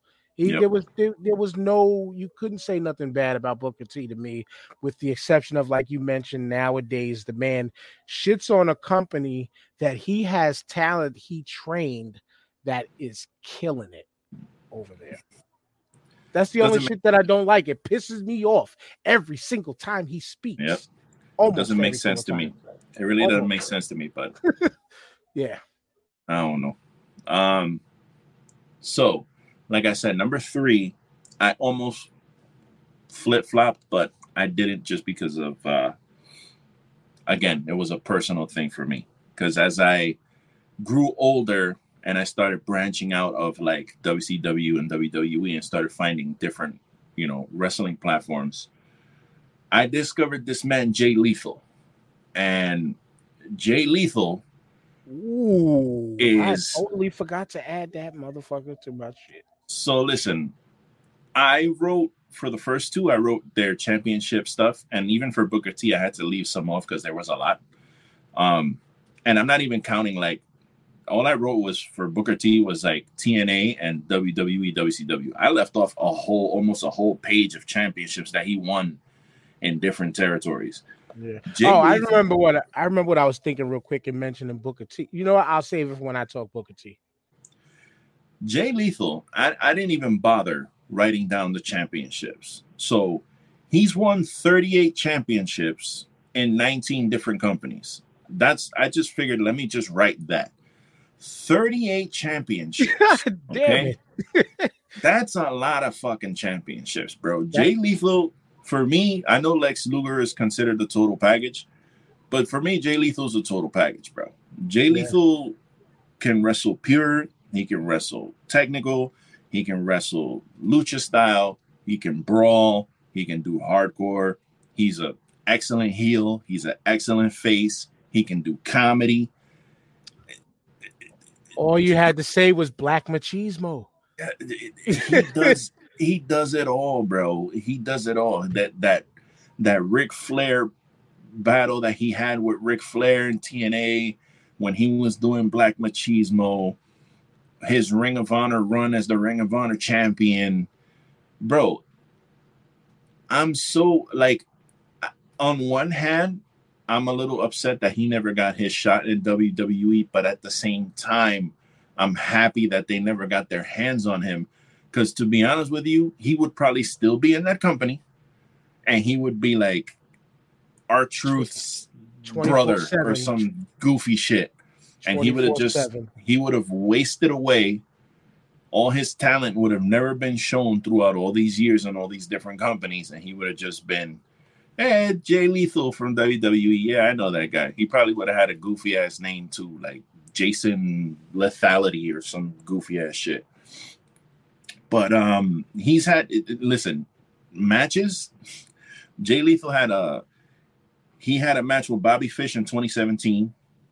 He had a match with Adam Cole in 2016. That was phenomenal. He had a match with AJ Styles in 2015 and Super Battle Card of Honor. I really feel like he's the most underappreciated wrestler like on earth. Like, I remember when I went to the pay-per-view. I think it was like 2 or 3 pay-per-views ago where he debuted on AEW when Tony Schiavone was like Jay Lethal and brought him out. I had a big ass popcorn on my lap. I was sitting in these chairs that they're like reclining chairs at the theater. And I had my chair reclined. I had this big ass tub of popcorn and shit. I was eating and watching this shit. And then Tony Schiavone is like, Jay Lethal. I got up from that fucking chair so fast.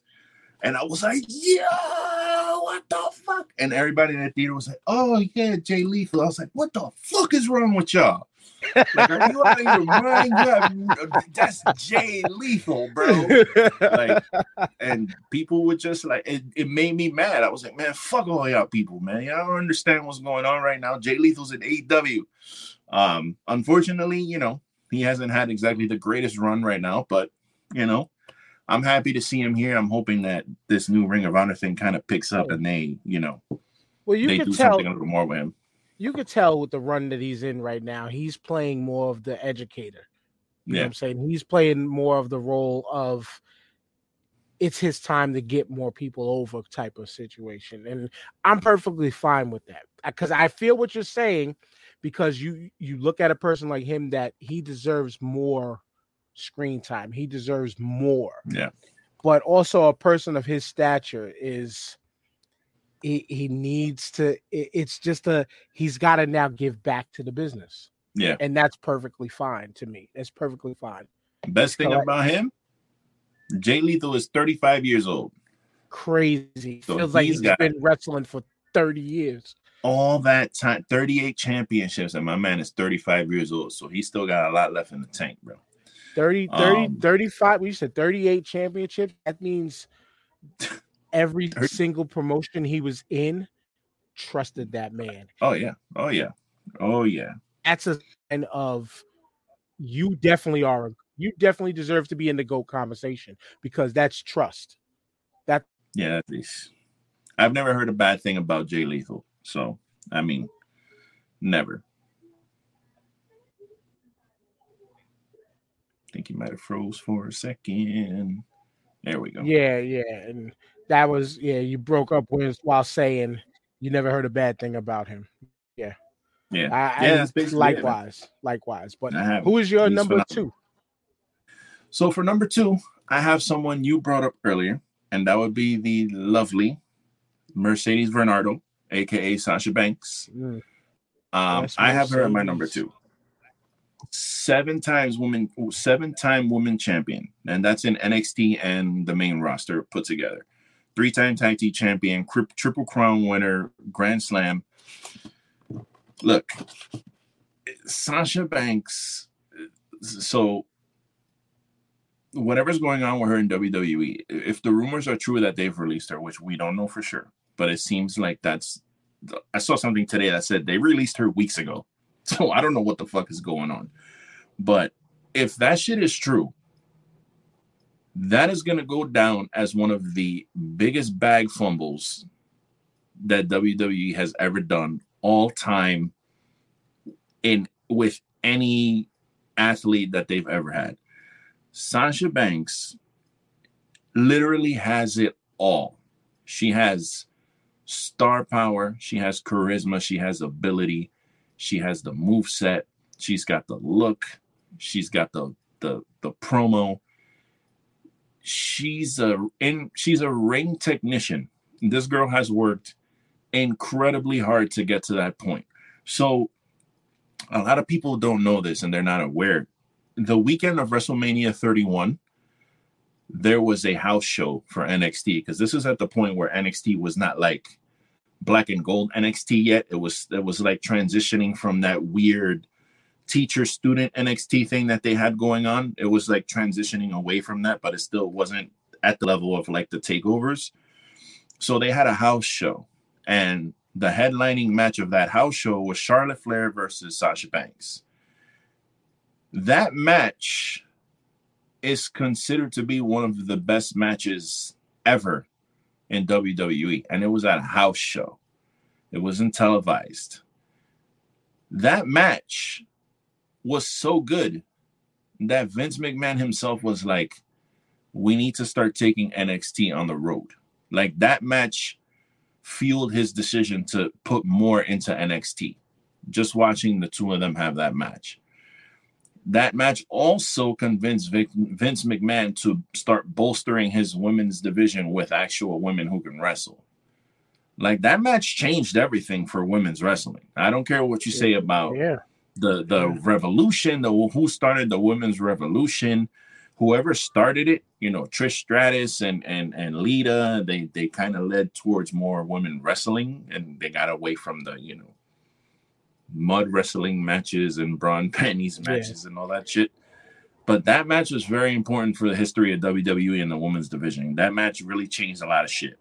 Well, the horse women in general, I mean, not to take the shine from her, but the horse women in general, and throw in her long-standing series of matches with her and what's her name, Bayley.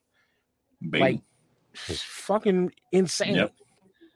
I have here, there's 2 matches. There's actually 3 matches that are, you can also, if you want to jump on the cock, pause. You can watch these matches in their entirety on the app. There is, I have it written here in my horrible handwriting. Sasha Banks, hold on, there we go. Sasha Banks and Becky Lynch at NXT TakeOver Unstoppable had a fucking phenomenal match. A lot of people point to Sasha and Bayley's Brooklyn TakeOver match, because that's like the big match that everybody usually talks about. But before they had that match, they had an Iron Woman's match at NXT TakeOver. I have it here, Unstoppable. They had an Iron Woman match that is, like, in my opinion, I think it's better than the NXT Brooklyn match. But that's a matter of opinion. But either way, you can't go wrong watching any of those matches, dude. I like their Hell in a Cell match, to be honest with you. The first woman to have a Hell in a Cell match, actually. She's done a lot of firsts, man. Sasha Banks is just the absolute. She is the fucking greatest, and I don't get. I mean, again, we don't know what happened. Yes, a lot of people are upset that she walked away from her job. She's under contract and she walked away. I don't know how I feel about that. Because on one hand, I understand she's under a contract. And then on the other hand, I can understand you being miserable and your job, and you're not being, yes, you signed a contract, but they're not fulfilling what you felt like you signed on for. So there's a lot of little fucking legality and shit in there. But bro, if they let her go, I don't know, man. If she continues to wrestle, that's somebody else's gold mine right there. Oh my god, I don't even want to think about like Thunder Rosa versus Mercedes Varnado, bro. For the you know what? Well, first off, you know, we love them both, but she would take Thunder Rosa to that next level that everybody knows she can get to. Listen, say what you want. I love AEW, and I'm very happy to watch the women's division. But it seems to me like that women's division in AEW does not have proper direction. Like, they don't have somebody who's kind of, at least this is how I feel. They don't really have someone who is kind of directing traffic. You know what I mean? Like, I get it. I think Tony's booking, but you have to, there's a fine line in between letting the wrestlers do what they want to do out there and kind of, see, this is why I can understand why Vince limits the moveset for the most part in his company, because it lessens the chances of your people getting hurt, and it lessens the chances of people not knowing how to like perform a maneuver. So like if you have somebody who's like going crazy all over the place doing all this crazy shit, and the other person is not really in tune with that and doesn't know how to take that move, you're going to have a lot of these little mini botches and mistakes that you see on AEW a lot. Well, because what you want to say, but AEW is people would say is very indie-rific. They're bringing what the independents do and have done for decades to the main stage, which is cool because that they have given the spotlight to the GCWs, all the other minor, quote unquote minor league promotions out there. Like people are now starting to branch out and look at all these towns. Also because they allow those towns to go work in these other areas, which again helps the whole community make money. Yeah. But like you mentioned, the moveset thing, I totally get it because it gives longevity to one's career. It's why an Undertaker could go 30 years. Yeah. Or it's why John Cena had the 5 moves of doom, and you rarely ever seen him get injured. Yeah, and of course that also goes hand in hand with like marketing and all these other things. Or when Sasha jumps off the top rope and Michael Cole is like Meteora, like those are kind of things that the audience, it's all about, whatever.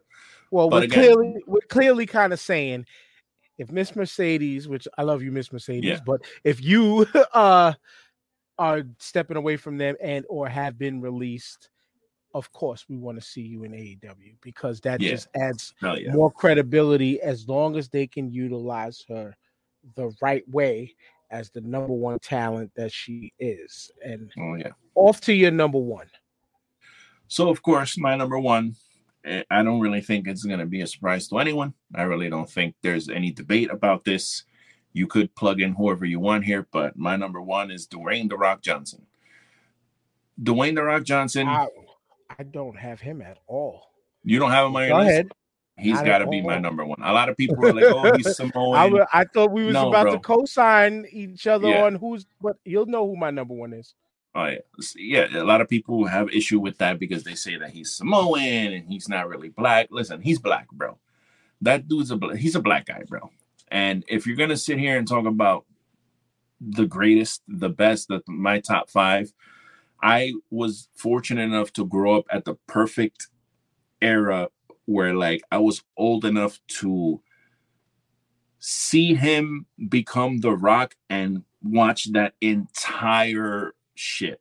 Like I watched everything from the blue chip Rocky Maivia on. I wasn't a little kid going, "Yay, Rocky." I was like a old, I was in my late teens, 20s and laughing at Poontang Pie and all that shit and enjoying wrestling. So it was like I was right there for that shit. But bro, 10-time WWE champion, 2-time Intercontinental, 5-time tag team, Grand Slam, Triple Crown, all that shit. He's literally the greatest sports entertainer of all time. Number one. For me, he's number one. Sports entertainer. The greatest. Promo, wrestling matches, ring technician. And when I say ring technician, I don't mean he's like, performing crucifixes and all that shit. I mean the way when these guys are in the ring and they're able to change on the fly and understand what's happening with the crowd and being able to point a match in a certain direction. He was excellent at that shit. And if you don't believe it, you can go ahead and watch that Hogan match that they had at WrestleMania where they're just standing in the ring and The Rock is like telepathically talking to Hogan and he's like, "Nah, let's just sit here for a minute and kind of look around. Yeah, just let's let the crowd, like, let's let this happen." You know what I'm saying? When Hogan starts hulking up, you can see The Rock, like, Hogan starts hulking up and shit, and you can see The Rock kind of like, whoa, like, what's like, it just, that kind of storytelling and plotting in wrestling is very, I'm very appreciative of things like that. So, of course, you could sit there and go back and there's countless matches that he's had and there's countless things that he's done. But for me, that Hogan Rock match was like the pinnacle thing. And again, Hogan, kind of hard to bring his name up here when we're trying to talk about, these black athletes on Juneteenth, but that match was definitely something else for me. So I got Rock at number 1. I could, if we were making a established, like, unified, like, let's really put it, brainstorm together, I have no problems with him being up there because we did our favorites, and mine is a mixture of different types of styles and talents and stuff like that. But my number 1 and 2 have kind of been consistent in 1 and 2 for a very long time. But real quick, well, no, I'll save my honorable mentions because The Rock has to now go in my honorable mentions for obvious reasons. Like I mentioned, I forgot to put him in. I didn't not because of the Samoan. He's black Samoan. Your daddy black, you black. That's no stop the debate right here. His father was called Soul Man. Enough said. But one of them I already mentioned as cruiserweights as far as black wrestlers that were one of my favorites that belong in my top 5. Tuco Scorpio, mentioned him already. Booker T, we said everything about him already. My number 2 of all time. We get into favorites now. New Jack makes my personal top 5. Oh man, favorites. Yo, I don't even have, oh my God, I'm so just like how I forgot The Rock. That's your expression right there. I'm so embarrassed. I don't even have him in my honorable mentions. Oh my God. Rest in peace to the man Jerome Young. But damn, when you set your career off with, I like to give a big shout out to my homeboy OJ Simpson. Keep up the good work. 2 less we got to worry about. If that ain't a Juneteenth message for your ass, I don't know what this is. Not the greatest wrestler by any stretch of the imagination.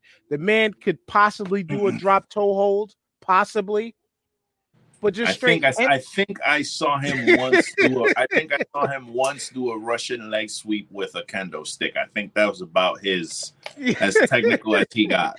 I think. Yeah, throw all the and if y'all don't know me enough to know that I love the technical aspect of wrestling, but with New Jack, it's just sit back, watch, and have fun. Enjoy what he's doing. And promo-wise, you could put him in another top 5 of promo. That's a separate fight in its own, a promo ability. But put New Jack on a mic, and like he was in Smoky Mountain Wrestling, which you can also go see on the top pause. You can see that first promo when the Gangsters made their debut, which was the promo that I quoted a little while ago. You knew you give New Jack the microphone, you in for some shit. But all in all, just in-ring stuff, it was just the fun. I love the violence. I love the shit. Personal history, when I seen them when they were at Sports Fest, when Sports Fest was a thing out here on Staten Island, I had a piece of table that he went through Sign Guy Dudley on. I had that shit forever, I think, until I moved out of my parents' house. Watching that man, knowing his story, go watch his. If you don't know all the shoot interviews, which you can find hundreds of them online on YouTube. Yeah, thousands. Watch The Dark Side of the Ring if you need a condensed version of him. Yep. This man's life is crazy. But to know what this dude, I mean, he legitimately stabbed somebody in a ring. He legitimately tried to kill Vic Grimes, who fortunately only suffered a broken ankle. Falling 40 plus feet off a fucking scaffold after hitting him with the fucking cow taser, talking about, I can't feel my legs. Well, you ain't gonna need them. Yeah. All of that shit aside, though, just ultimately entertaining in my book. When you knew they say when you go to a ECW show back in the day, you was able to bring shit to add to his garbage can or shopper cart that he would use in the ring. Nintendos, ironing boards. And one of the funniest ones was he did a Nintendo and the shit still had a cartridge in it. I don't remember who he busted in the head with the Nintendo, but the cartridge popped out and went flying. Fucking hilarious. I still remember that. I just don't remember to who it was on. But he makes because on the lane of hardcore wrestling, would he make my top 5? Would he make my top 5? No, because I go deeper with the hardcore, with the Onitas, Mr. Pogos, Matsunagas, all of that shit. Like I got a hardcore legend in my mentions, my honorable mentions, actually. Ooh, but yeah, I think I know who it is, but yeah, I'm sure you do. I think one of my favorite things about New Jack is the fact that when he did a promo, much like Eddie Kingston, he's not being a character. It's real. He's talking. He's talking to motherfuckers. Like he's not acting. He's not playing. Well, let me get hyped up for no. He's just like, give me the mic and I'm gonna say shit, and this is me. And I think that was probably like my favorite thing about New Jack. Fantastic. And R.I.P. I realized just as I go to my next name, I realized I had somebody else to put in honorable mentions because y'all seen me play that person before. But JYD, thinking about the era, whether it's Junkyard Dog, whether it's whether he went by his real last name of Ritter, Sylvester Ritter, or Stagger Lee, when he had to quote unquote hide himself because he was banned from the company back in the Mid-South days. But JYD was, once he got to the WWF at the time, it was like, okay, you could tell career is done, but entertaining again. Entertaining, easy to love as a child. Because, not the fact that you're making a black man play like a dog, whatever, but the dude was entertainment. You wanted to get up and do the fucking the leg shit that he used to do off the ropes, the dog collar, the look, big proud black man. Like JYD belongs in, if you're of a certain age, he belongs in the top 5. Yeah. Wrestling wise, he was better in the Mid-South days and before WWF, but he's a guy that when you talk black wrestlers, even if it's top 10, you must mention his name. And that's kind of part why he had to go down. But my number one, the person who is credited as the first black world champion. Damn. That's where I thought you were going. Yeah. But I had to go with Ron Simmons. First and foremost, All-American football standout, despite the fact it was for Florida State. Hate the Florida State Seminoles. Just the U. Shout outs to the U. But in the ring, like I seen videos of him in his early training days and stuff like that. That man went through hell as a trainer, but he was jacked. Dude was able to bench 600 plus pounds with ease. To win that, you want to talk about joy and jubilation in the fans' faces.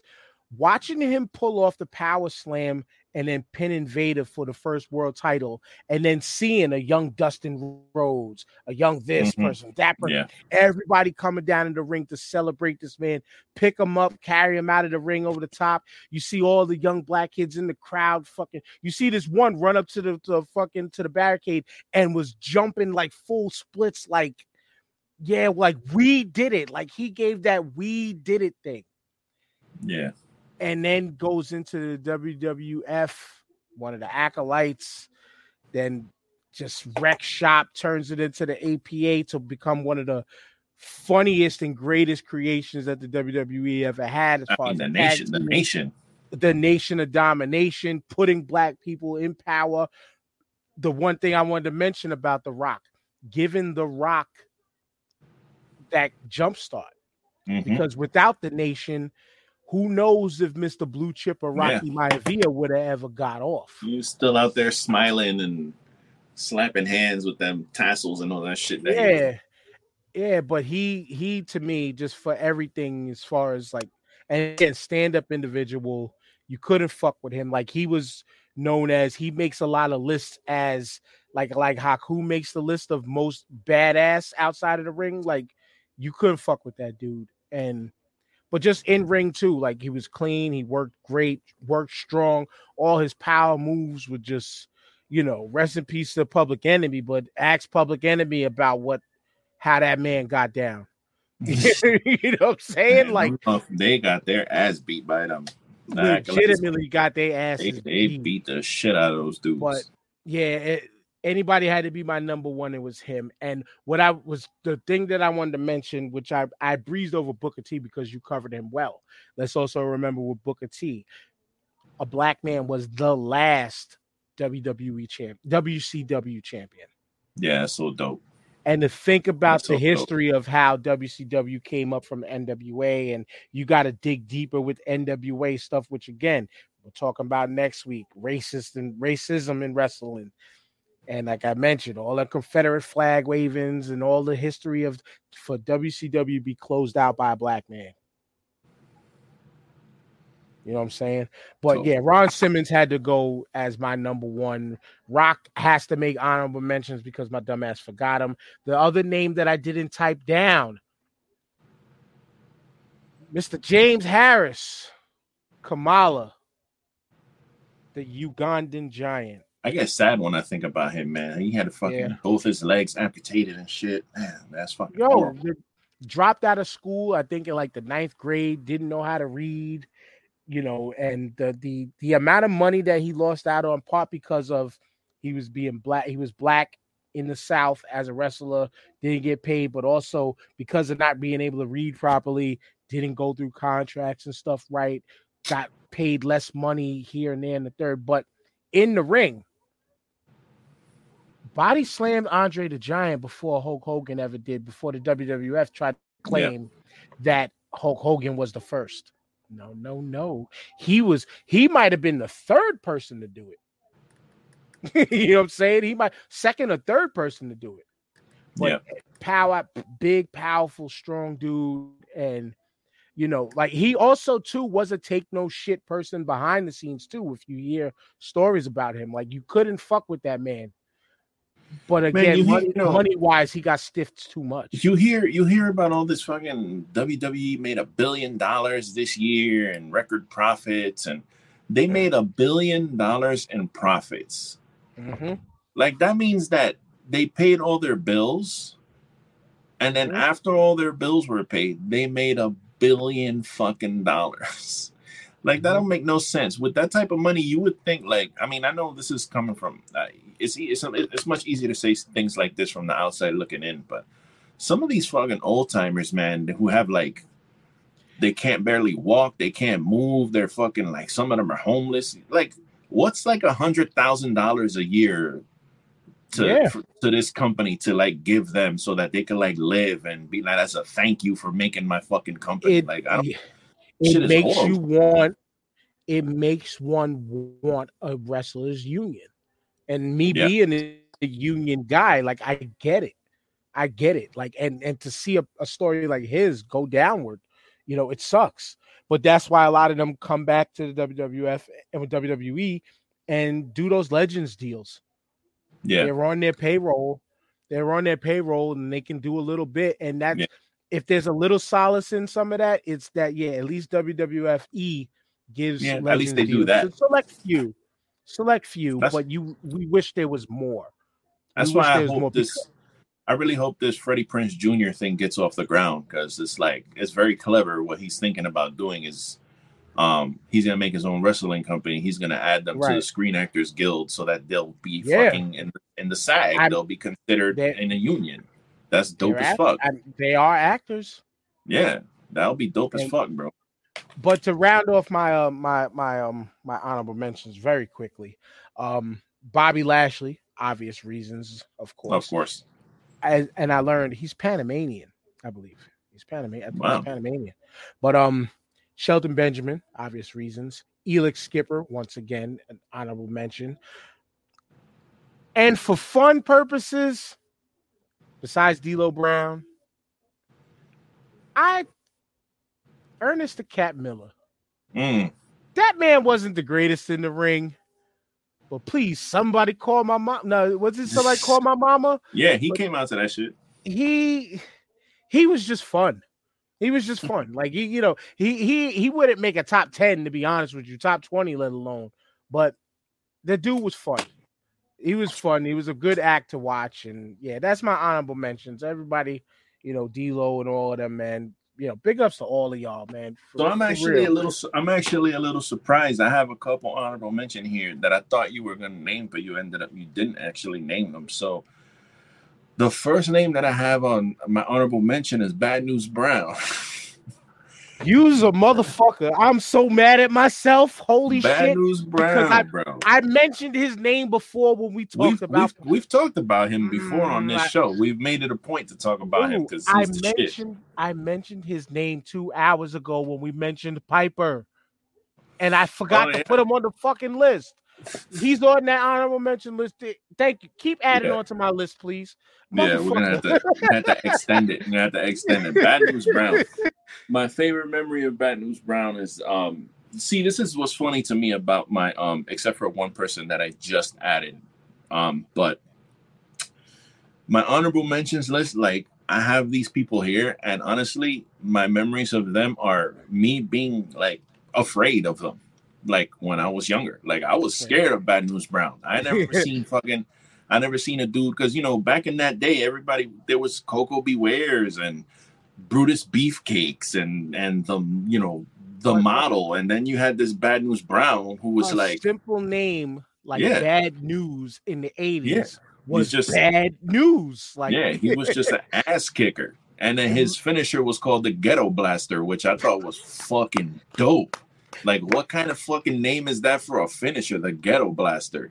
But go look up his shoot interviews too. He was a legit ass kicker, like world champion in the martial arts. Yeah.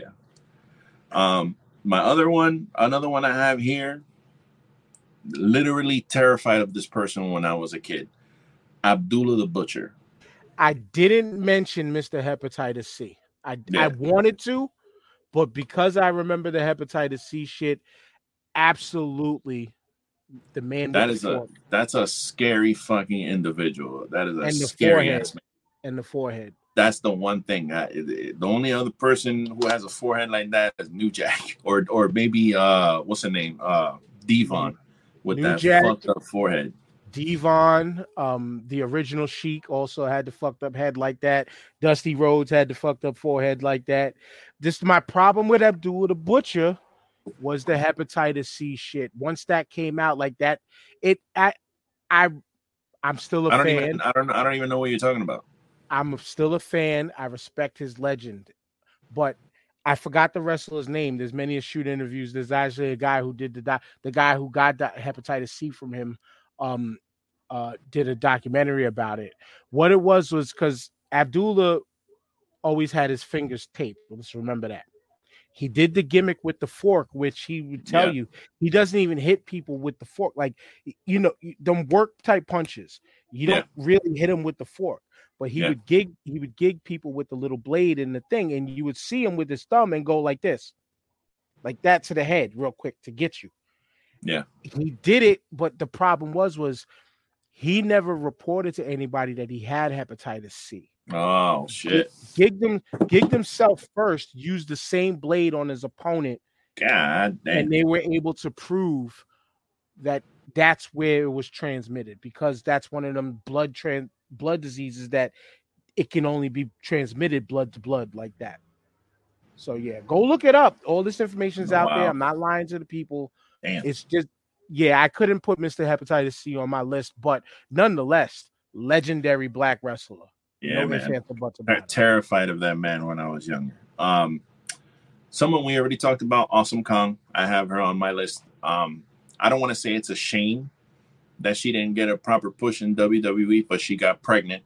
For people who are wondering why we're talking about this lady Karma, who was in WWE for like a month.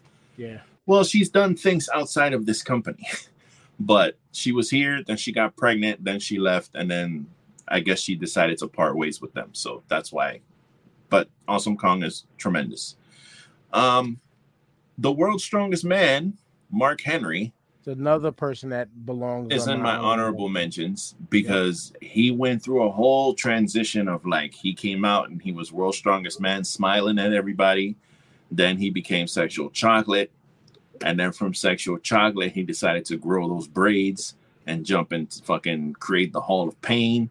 That whole run that he had with the WCW belt, I loved it. I love seeing him as just a big fucking scary looking brooding motherfucker from the South terrorizing the roster. That shit was one of my favorite runs in WWE. And pulled off one of the top 5, maybe top 2 or 3 swerves of all time. Oh man, yeah. With the retirement speech thing. And then beat the shit out of John Cena. He had me. Legendary. Tears flowing and everything. I was like, damn, this is it. He's retiring. Holy shit. And I just couldn't believe the fucking swerve. It was fucking great. My last one is kind of like, I guess you threw a just for the LOLs character in there. I'm gonna do one also, and I'm gonna throw in Norman Smiley. Norman Smiley, the fucking big wiggle. Yo, Norman Smiley. I'll never in my life forget.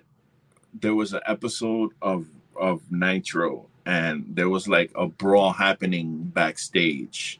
I don't remember they had them having like a hardcore title in WCW, but there was, and he competed for it often, which I'm gonna let you say what you say, but I'm gonna throw in the hardcore shit in a second. So that's the thing. So I did remember it properly because so there was an episode where there was a brawl happening, and Norman Smiley was actually the champion. And I think that's what it was, that everybody was chasing after his ass because they knew they could beat his ass, but he kept hiding from people. So they were looking for him, and there was a brawl happening somewhere, and they went into the bathroom, and they kicked the stall open, and he was hiding in the stall, like sitting on the toilet with his legs in the air, like trying to hide. And he would do this high-pitched scream. Yo, that shit, that was the funniest fucking shit ever. He would do that shit in matches. He would do that shit in backstage segments, that high-pitched scream. Oh my, bro, that shit was the funniest thing in the world to me. Like, yeah. I used to love fucking seeing Norman Smiley on TV. And again, because anytime I'm trying to create lists, brain farts happen. Norman Smiley is another one of those guys that I should have mentioned over Ernest Miller because fucking hilarious, but could really go in the ring, is still a trainer to this day. Also, they said was a legit badass, like you don't fuck with him type of person, like he could fuck you up type of guy. But his most memorable and funniest shit was when he was running around. I want to say the guy's name was Festus. It wasn't Festus. It was something else. When he was running around with the bald head white dude who was the truck. He was a truck driver for WCW, but they added him in as a part of that gimmick. And when Norman Smiley did his, was that Horace Hogan? No, it was a short, fat white dude with like the white, gray mustache and all that. But Norman Smiley, anytime he had a hardcore match, he was always in hockey gear. He always had on shoulder pads. One time he had on football shoulder pads and a helmet, and he was just fucking hilarious. It was just everything about him was hilarious. And I'm looking him up. I'm looking it up now. I'm trying to find the guy's name because it's really bothering me that it's really bothering me that I forgot the guy's name. The first thing I see when I typed in Norman Smiley screaming on YouTube is him standing there in a Toronto Maple Leafs hockey jersey with hockey pads on, and Brian Knobs is beating his ass with a Kendall stick.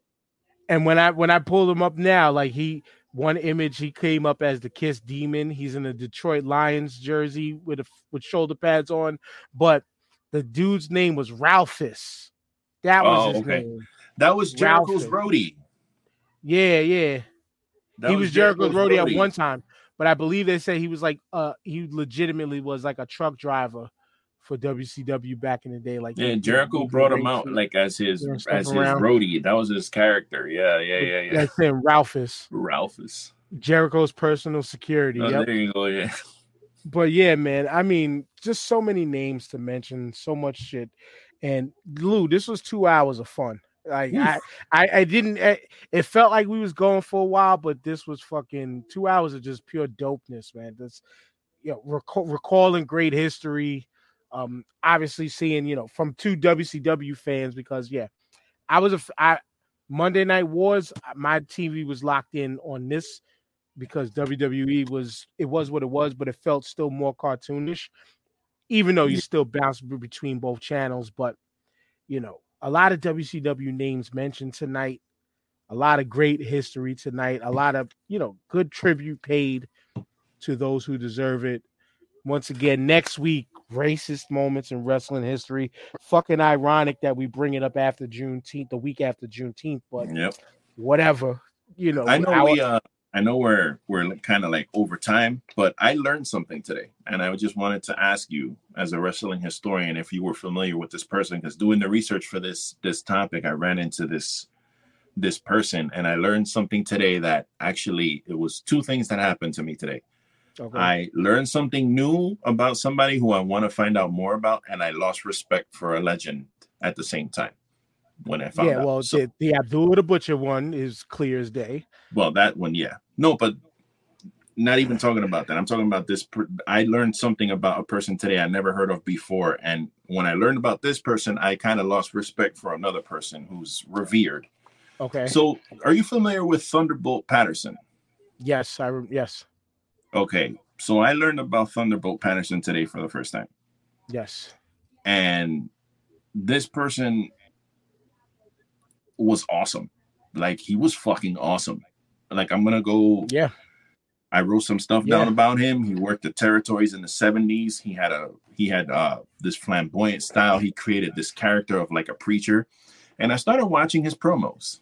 And I was like, well, God damn it, if I close my eyes right now, I would think that I'm watching Dusty Rhodes. Yeah. I would think that I'm listening to a Dusty Rhodes promo. And come to find out that it seems like this Dusty Rhodes basically stole his whole gimmick from Thunderbolt Patterson.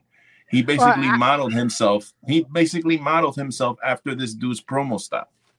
I recall it, but from Dusty, if that's what you're calling the loss of respect from, I don't see it at that, because Dusty would bring up, and things that I've seen and watched and stuff, he would bring up the Thunderbolt Pattersons and people like that. And, okay, now see, again, I just learned about this person today, so I'm more than willing to retract that, and I'm gonna do my research. But I was just like, I had never heard that name before today. Yeah, and one name, and we're gonna close with this one name that it just hit me now. Sweet Daddy Siki is his name. Let me just make sure that was the right name. But you ain't talking about Big Daddy V, are you? No, nah. He does not make the list. Sweet Daddy Siki. Let me show you. And this guy, there's actually a documentary about him. Actually, shout out to the homie Will Strickland. He was actually in this documentary talking about Sweet Daddy Siki. This man right here, please, I implore everybody to go do the knowledge on this guy. I'm not even gonna go any further because his name hit me now, and I forgot a lot of the a lot of the history behind him. But look at the names on the card down there. The Adam Cohens, aka Edge. Christian is also in this documentary. Bret Hart's in this documentary. Canadian legend. Canadian legend. Also one of the first black touring wrestlers in the country, in the US, because this is where he had to make his most of his money. He was in the original WWF at one time. This man had to be protected because of being a black person in wrestling, especially in the South, and beating some of the Southern legends. We're talking about black wrestlers. Go educate yourselves on Sweet Daddy Siki. I have to watch that documentary again. It's this moment in time, because I'm recalling him again, I have to watch it again to burn more of his history in my memory. But that man there also deserves much honors tonight, as we were talking about the black wrestlers. That man is one of those who set the table for so many. And you're talking about a dark-skinned man. You're talking about a dark-skinned man with blonde hair. I think I might be wrong. I might be right. I think even like the Gorgeous Georges and stuff like that, like he was kind of doing that stuff almost before some of them, or right around the same time as some of them. That flamboyancy look, just go do your homework. Go do your homework on Sweet Daddy Siki. I see a trailer for it. I gotta find this. It's probably on Prime. Prime has a lot of fucking documentaries on there, man. I think that's where I saw it. It was on Amazon, I believe. I think it was on Amazon. But I'm glad I was able to close out with that part right there. Now finish it off, Lou. You know what to do. Well, we've come to the end of the show, ladies and gentlemen. My name is Lou from the BX. That is the Mayor Dan Dinkins. You can find him on the Starting Five podcast. Starting5podcastshow.com. You can get all your links and everything you need to get from there, whether it's merch, several podcasts. That website is actually down right now. So just look up the Starting. You could just Google the Starting Five podcast. We pop up because our SEOs are still strong. You'll be able to find everything the Starting Five podcast if you just Google us. The Starting Five podcast on TikTok, the Starting Five _podcast on Instagram, and definitely through the TikTok, you can hit the link tree that has everything else to the Starting Five. Absolutely. And you can find me on the everythingpodcastshow.com because they got me for another year unexpectedly, but we're going to roll for another year. They went and they got me. I looked at my bank account and I said, oh shit. Don't you hate that? Don't you hate that? But it's all good. It ain't that bad. And it's cool. Still got my site going. So you can check it out. Everythingpodcastshow.com. You got everything there. You can sign up for the newsletter so you can get direct access to every show when it pops off. The Everything Podcast Show.com. Again, you can also go to the Everything Podcast Instagram page. From there, you can hit my Linktree Pico link, and everything will be on there from you all the way down to the Twitch links. So that is what it is. Thank you guys for listening. And make sure you are following Wrestling is Trash on all streaming platforms. Wrestling Be Trash on Twitter, and yeah, that's it. We'll see y'all niggas next week. Peace.